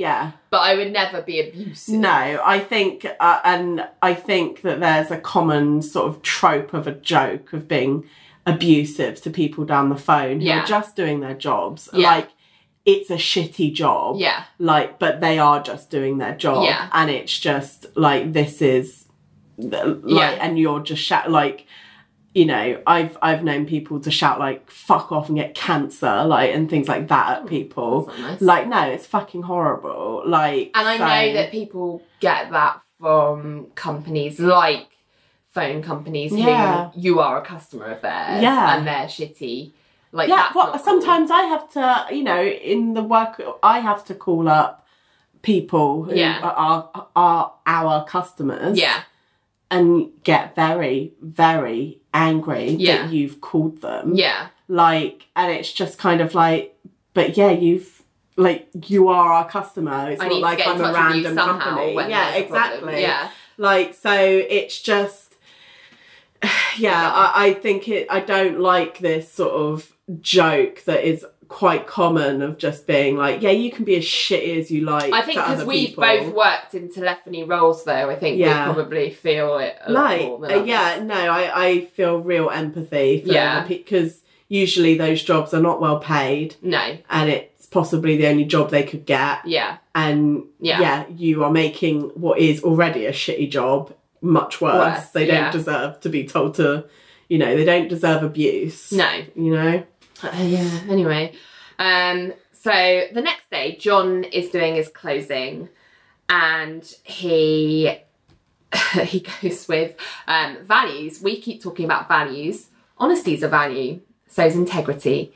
And for Paula Hunt, the decision to love somebody, to make love to somebody, she put a value on that, as she put one on trust and the sanctity of sexual intercourse. Now, this man, he lied to get it. I suppose we could say big deal, premarital sex these days. It's the 90s, it's free and easy. Again, with this free love nonsense. And no doubt when he tells his story to his buddies, he gets the big high five. Got into her chat room, got into her pants. Ingenious. Well, Paula Hunt doesn't see it that way. She's not ashamed to say that sex should be accompanied by love and truth. And if that makes her a prude, fine. She'll wear the label. That's her right. But it was not his right to use lies and deception to get laid at this woman's expense. That's what he did. It's as simple as that. As a result, she not only lost the ability to trust him, it's hard for her now to trust herself, to trust anybody. So values. We need you to attach a value to what he did. Now, I want you to put a big value on it, folks, because there's plenty of other guys who think that what he did was ingenious, and some of them may be surfing the internet as we speak, looking for your daughter's chat room. And he goes to sit down. Sorry. He goes to sit down, and as Richard gets up to do his closing, Richard's just about to start, and John spins around behind him and goes, attach a value to what he did. To wrong foot Richard again. So then Richard just waits for him to definitely sit down, and then he starts, and he goes, Venus, Mars, name a planet. Opposing counsel's probably been on it. And John does his therapy smile. And he says, but we talk about men and women as Mars and Venus. It's because on some issues, the two genders really are from different worlds. And I was like, oh, fucking hell. I know. Richard, is this the way you're going? So, Georgia, are you asleep? Like, why are you letting him I take feel the reins like on Annie this? and Georgia did fuck all on this case. Annie just stood there drinking wine last night, and Georgia has done nothing but jump up whenever Annie said anything she didn't like. So, anyway, Richard's barely done anything, to be honest. But he goes, and when it comes to sex, please, basic anthropology tells you that the female species instinctively looks for one mate, while the male innately looks to spread his seed with as many mates as possible to propagate the long-term survival of the species itself. Even a gay anthropologist will tell you so. I mean, this is demonstrably false these days, right? Yeah, no, it is. It's completely wrong. It's been proven completely it's because all incorrect. we've talked about this before, haven't we? Yeah. Because scientific studies in the past have been led by men. Yeah. So they attach bias. Yeah, the gender bias to what they see. But also, it's actually quite hilarious that the world believed that for so long, because it doesn't really make any sense when you think about it. Because women are the only ones who can actually propagate the species. So you physically cannot propagate the species without women. Yeah. So of course they'd be fucking anything that moves, surely, if we're talking about evolution. Yeah. Yeah. Right? Yeah. No, I know. It makes no sense. But I think that is still the prevalent thinking today. Yeah, but I think it's wrong. starting to shift, but I still think your most people, like your average person, will still think that is largely true. Well, they're fucking knobs. Anyway, men are guided, sometimes misguided, by a different missile. I won't lie, I saw this beautiful woman once at a Van Gogh exhibit. I put a bandage over my ear, told her I nicked it in a prior life. Whatever gets you there. Am I proud of it? No. Does it work sometimes? Yes. And women expect men to make moves. They expect us to launch that first offensive. That's why God gave us the missile to begin with. Having said that, both sexes pretend at the beginning, men and women. We all pretend to be what the other wants to see. It's part of the mating dance. Did Kevin Noir go too far infiltrating her chat room? Maybe. But he believed the thoughts he shared with her just the same. He was genuine in how he felt they connected. And remember this. Remember this. Remember this. And John gets up going, he's forgotten. And Rachel's like, I have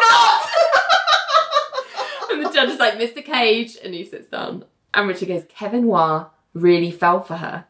When they went to bed, he was falling in love with her. And he didn't leave the next day, did he? She broke it off.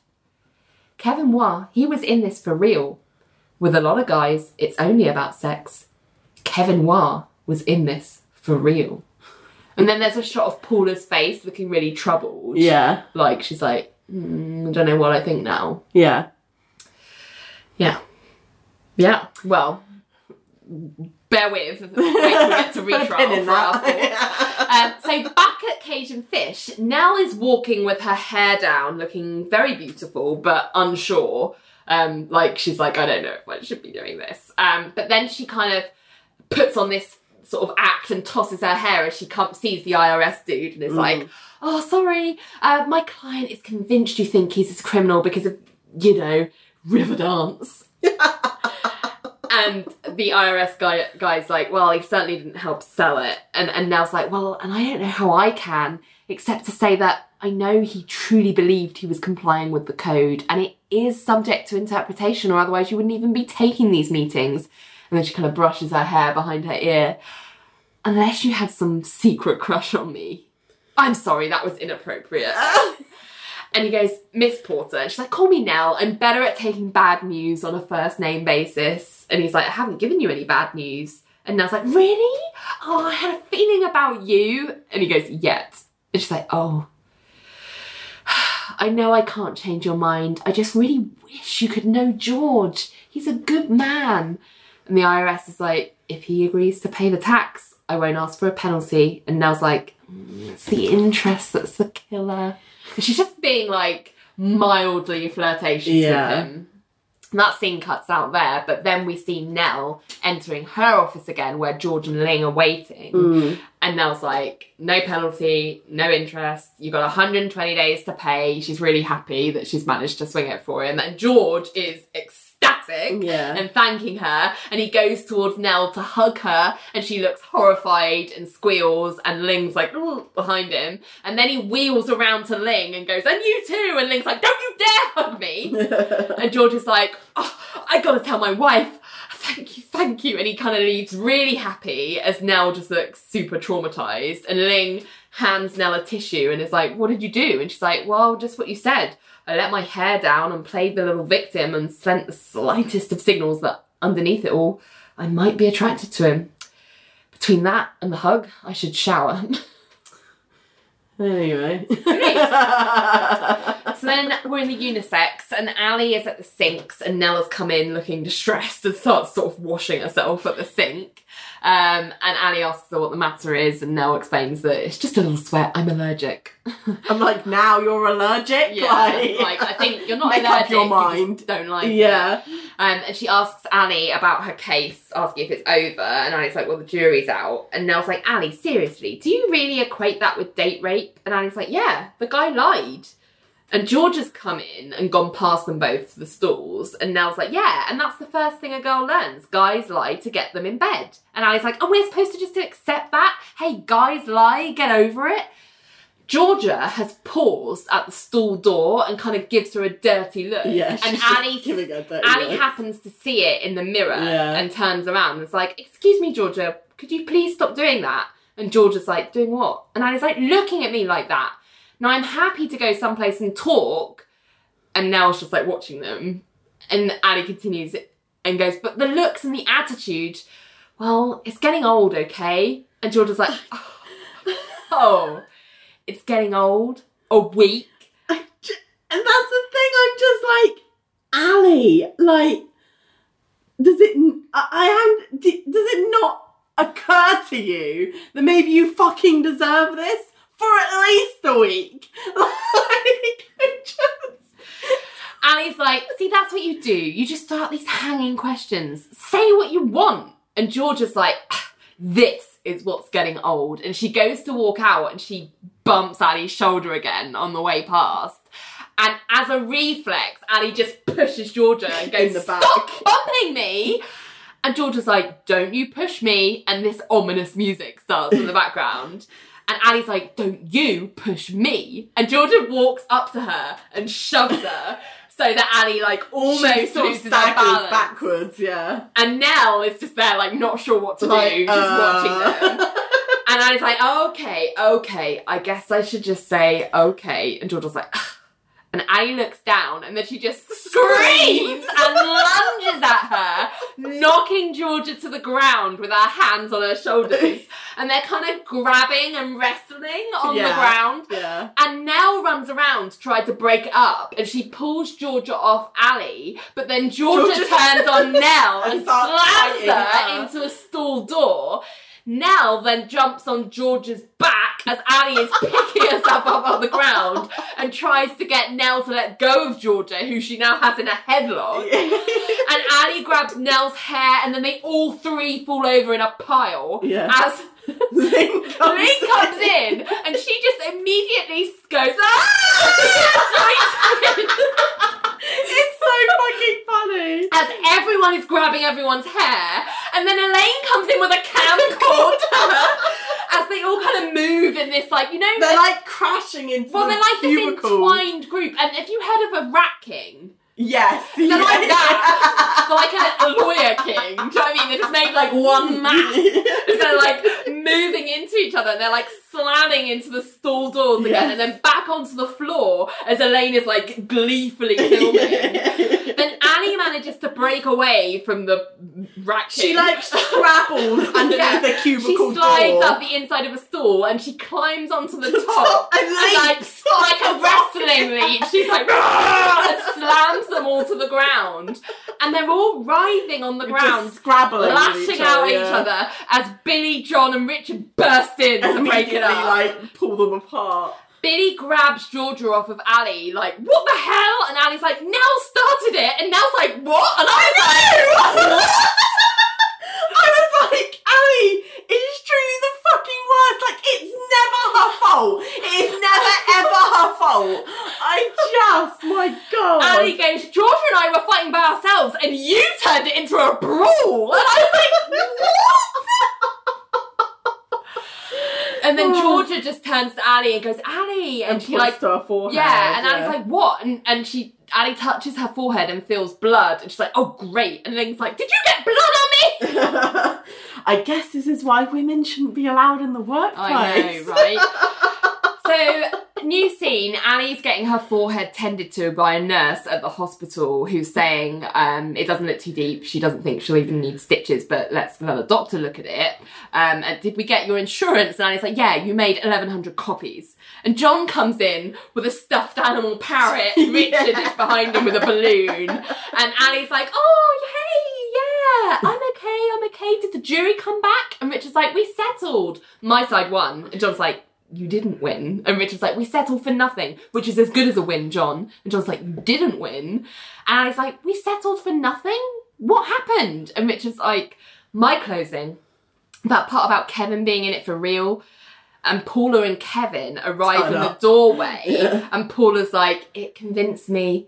It got Kevin and me talking," and Ali's like, "You're back together." And Paula's like, "I'm sorry." And Ali's like, no, it's good, I guess.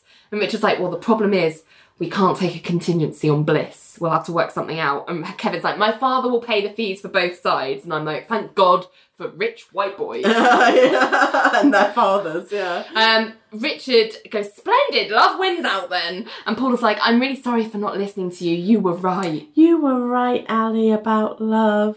And Ali smiles. And then Greg comes in, all businesslike, because everyone's forgotten that Greg's a doctor and works at the hospital. He tells everyone to clear out. And Ali is shocked.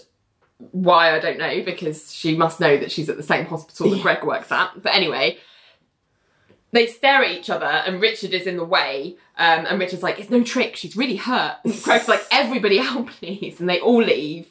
Richard and John kind of hand the parrot and the balloon to Greg and the parrot squeaks and he just puts them down and closes the door. And Ali's like, "I've been beeping you." And Greg's like, "Yeah, I know." And he says, "What happened?" as he's like looking at her head. And she's like, oh, Georgia and I just got into a fight over my stuff. And Greg's like, oh, you and Georgia aren't best friends? And Ali's like, we hit a bad patch. And Greg's like, well, the good news is I can butterfly this. And I was like, Greg, I'm sorry. And Greg's like, hold still. And he puts a butterfly stitch on her forehead. And Ali's like, you know, Greg, I just represented these two people who loved each other and then sued each other. And while the jury was deliberating, they reconciled. And now they're back together. Me getting cut in a fight with the wife of my old boyfriend who I kissed, putting me in the hospital people get back together in the strangest of ways. And Greg's like, Ali. And Ali's like, oh God, don't tell me I'm a great lady. That's what you said when you went to Chicago. The goddamn arrogance. Did she expect that someone would call her a great lady after this? I wish Greg had turned around and been like, the thing is, Ali, I was wrong. You are not a great lady. You are the shittiest lady I have ever met. I'm just like, the nerve to think that... The nerve. to think that he would still describe her as a great lady. Like, what planet are you on? Well, quite. Oh, God. But Greg goes, I don't know what your kissing Billy says about you and Billy, but it does say something about you and me. And I don't really need to tell you that, do I? And Ali's like, we're done. And Greg's like, not quite. You need a tetanus. And Ali's like, is that all I'm going to get out of this relationship? A tetanus shot? And Greg whips off the needle, like, from his mouth. Yeah. And I was like, that's very sexy, but possibly not hygienic. And Greg's just like, roll over onto your side, please. And Ali kind of rolls her eyes and rolls over. And Greg's like, you'll feel a pinch. And Ali's like, no doubt. And he does the shot. And she's like, ow. You can see, even though it's like he's in like the background and it's a bit blurred. Yeah. You can see him smiling. Relishing the pain that he's administering. I'm just like, good for you, Greg. I'm not surprised Greg's like, I am done with this bullshit. Like, lucky escape. Completely. So Vonda then starts singing a song called Wrong Number by the Neville Brothers, which is the only song in this episode, which is strange. Yeah. Unusual.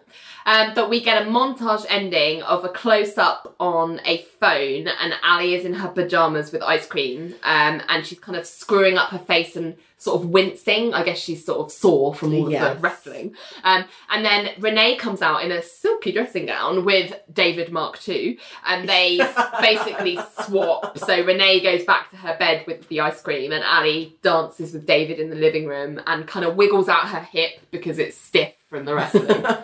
And that's the end. And that's the end of that chapter. Retrial. Go on then. Do you want to start? I think this is another one of those cases that conflates all the issues. Yes. Right? So, I have another reference to my favourite Australian soap, Neighbours, that I would like to bring up. So there was a very... Unmissable drama. So there was a recent storyline earlier this year where, if you watch Neighbours, you'll know this. If you don't, just doesn't really matter. You don't need to know their names. But Toadie, who is a long-standing character. I remember him, yeah. He slept with the identical twin of his ex-wife, who was pretending to be his ex-wife, who we previously thought was dead, but pretended she'd risen from the dead. It's a soap opera. So, in my view, and in a view of a lot of the people that watched it, that is a form of rape. When you are impersonating someone else, right? Okay, pretending to be someone else and then getting someone to sleep with you. Like, lying and pretending that you are someone else is a form of rape because you haven't consented to having sex with the person that you thought you had. Mm-hmm. That's like not a crackpot notion, and it probably shouldn't be treated with one. However, this case was not that. No. What this dude did was just in my view, it's a slightly more extreme version of Facebook stalking someone. Yeah. Which we don't find weird at all these days. No, we don't. I mean, yes, it's bad that he impersonated someone else to get in, but when she had sex with him, she did know who he was, and I'm kind of annoyed because it makes a mockery of the first type of situation that I'm talking about. Yeah, which, I mean, that the thing is with the neighbour storyline, has that ever happened? Or Have is people had sex with someone who pretended to be someone that they're not? Yeah, I think it has happened. because it does feel Not in that, like, those extreme because I'm just kind of circumstances, like, but yeah. this feels just like a complete hypothetical scenario that has been created by soap operas that has never actually happened. Well, I don't know, but I feel like, hypothetically, if it did happen, I wouldn't be averse to putting that in the same category as a rape. Because Yeah. you force someone, you've duped someone into having sex with you, consenting to have sex with you, when they're not consenting to that at all. No, It's something no. else. Yeah. But this is not that. No, This is absolutely. nothing. But I feel like they're trying to put it in the same bracket as that kind and of I'm thing. just like, no. It's I, as soon as we got into it as to what was actually Yeah. happening, I was like, well, this is a mockery of what date rape actually is, for sure. Yeah. and it's insulting. Yeah. Like, fuck you. Yeah.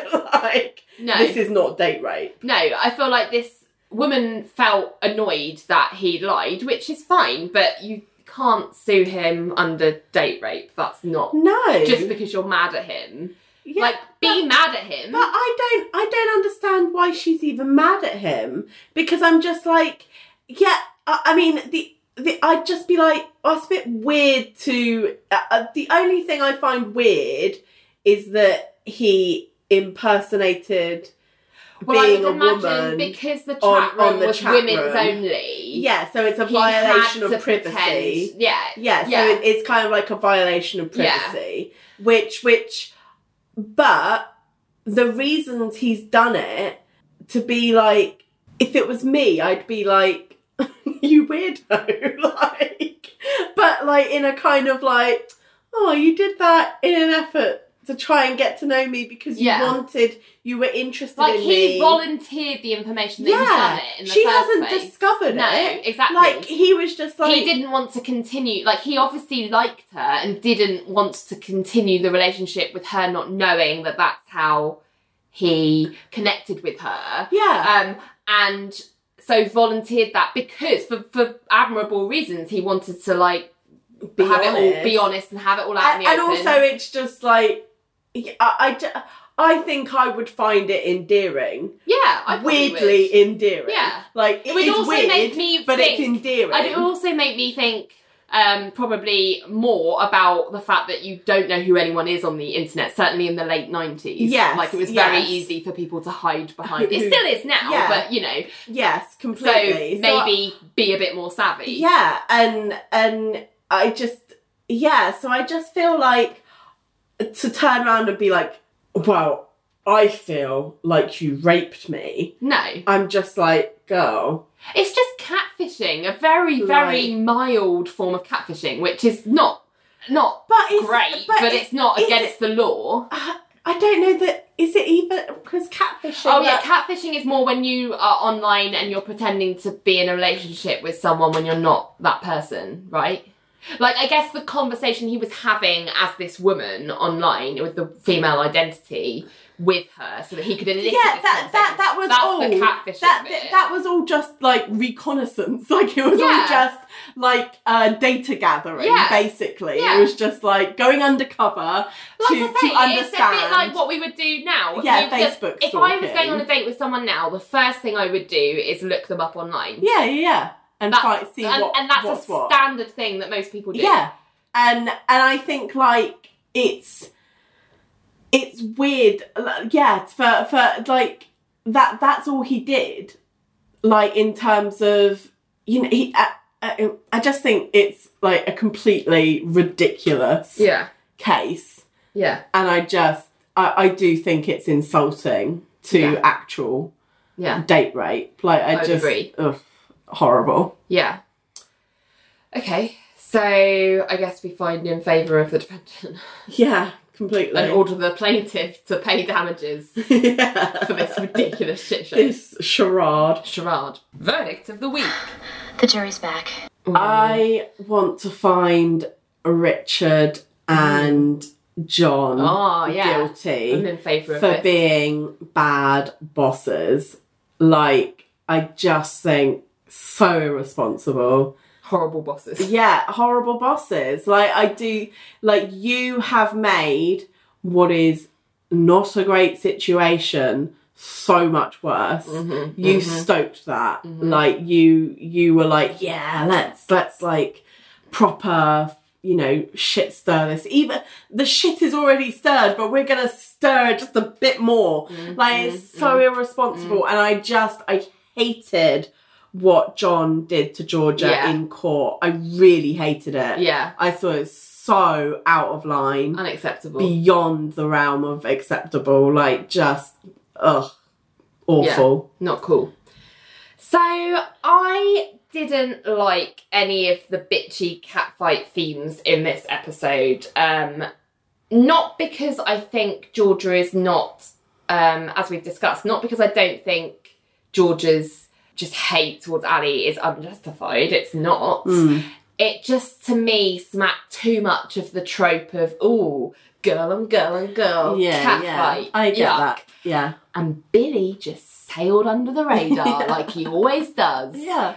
And I was like, why is no one fucking punching Billy in the unisex? So I'm giving Billy a guilty for causing all of this shit in the first place. Because I'm not letting him get away with it. Someone's gotta give him what for. I want to pull Billy out of my TV screen by the hair and call him a stupid little bitch. Throw him away. But it's because he knows that if he's gonna... He's like those slimy politicians that always manage to land on their feet. Yeah, but he knows that in order to do that, he has to walk around with his tail between his legs for a while. Yeah, but it just fucks me off. It fucks me off because some of the most evil people on the planet, that's how they get away with shit. Yeah, no. And so I'm not doing... he's guilty. Yeah. And I will keep bringing it up. Okay. So, there. Cool. Well, I was just worried that you were going to give Georgia a guilty, Oh, no. so I'm glad that you're No, trying to I mean, yeah. I've said all along, I don't think Georgia's anger is unjustified in the slightest. Yeah. I think Billy is like in the corner hoping nobody's going to notice him. And I'm like, I noticed just you. like... I noticed you. the I remember. chaos will just happen above his head. Yeah. Yeah. Fair enough. So, yeah, what a time of it we're having in Cajun Fish at the moment. Yeah. I do not remember how this all pans out towards the end of this season, if everything continues to be so kind of fractious in the office or not. No, I can't remember either. I don't know what their end game is, so I'm excited to find out. Yeah. I would love to know what you guys all thought of this episode. It was, I feel like it felt like apart from Billy and Elaine, who didn't have a lot to do, it was quite fun to get all of Cajun Fish involved in something. Yeah. So what did you think? You can let us know. We are on Twitter at Bygones Podcast. We're on Facebook, search for Bygones Pod. We are on Instagram at Bygones Pod. Did I say Bygones Pod for Facebook? Yeah, you did. I mean Bygones Podcast, whatever. Just search for us. We're there. We'll pop up. I'm sure. Search for us, we'll pop up anywhere. Or you can email us, bygonespodcast@gmail.com. If you really love us, you can become a Patreon and pledge some money for as little as $1. You can get early access to episodes, and then the more you pledge, the more fun we have with you. Not in a weird way. In a appropriate way. Very appropriate, above board way. So yeah, until next time, bygones! Every time the telephone rings, I hold my breath,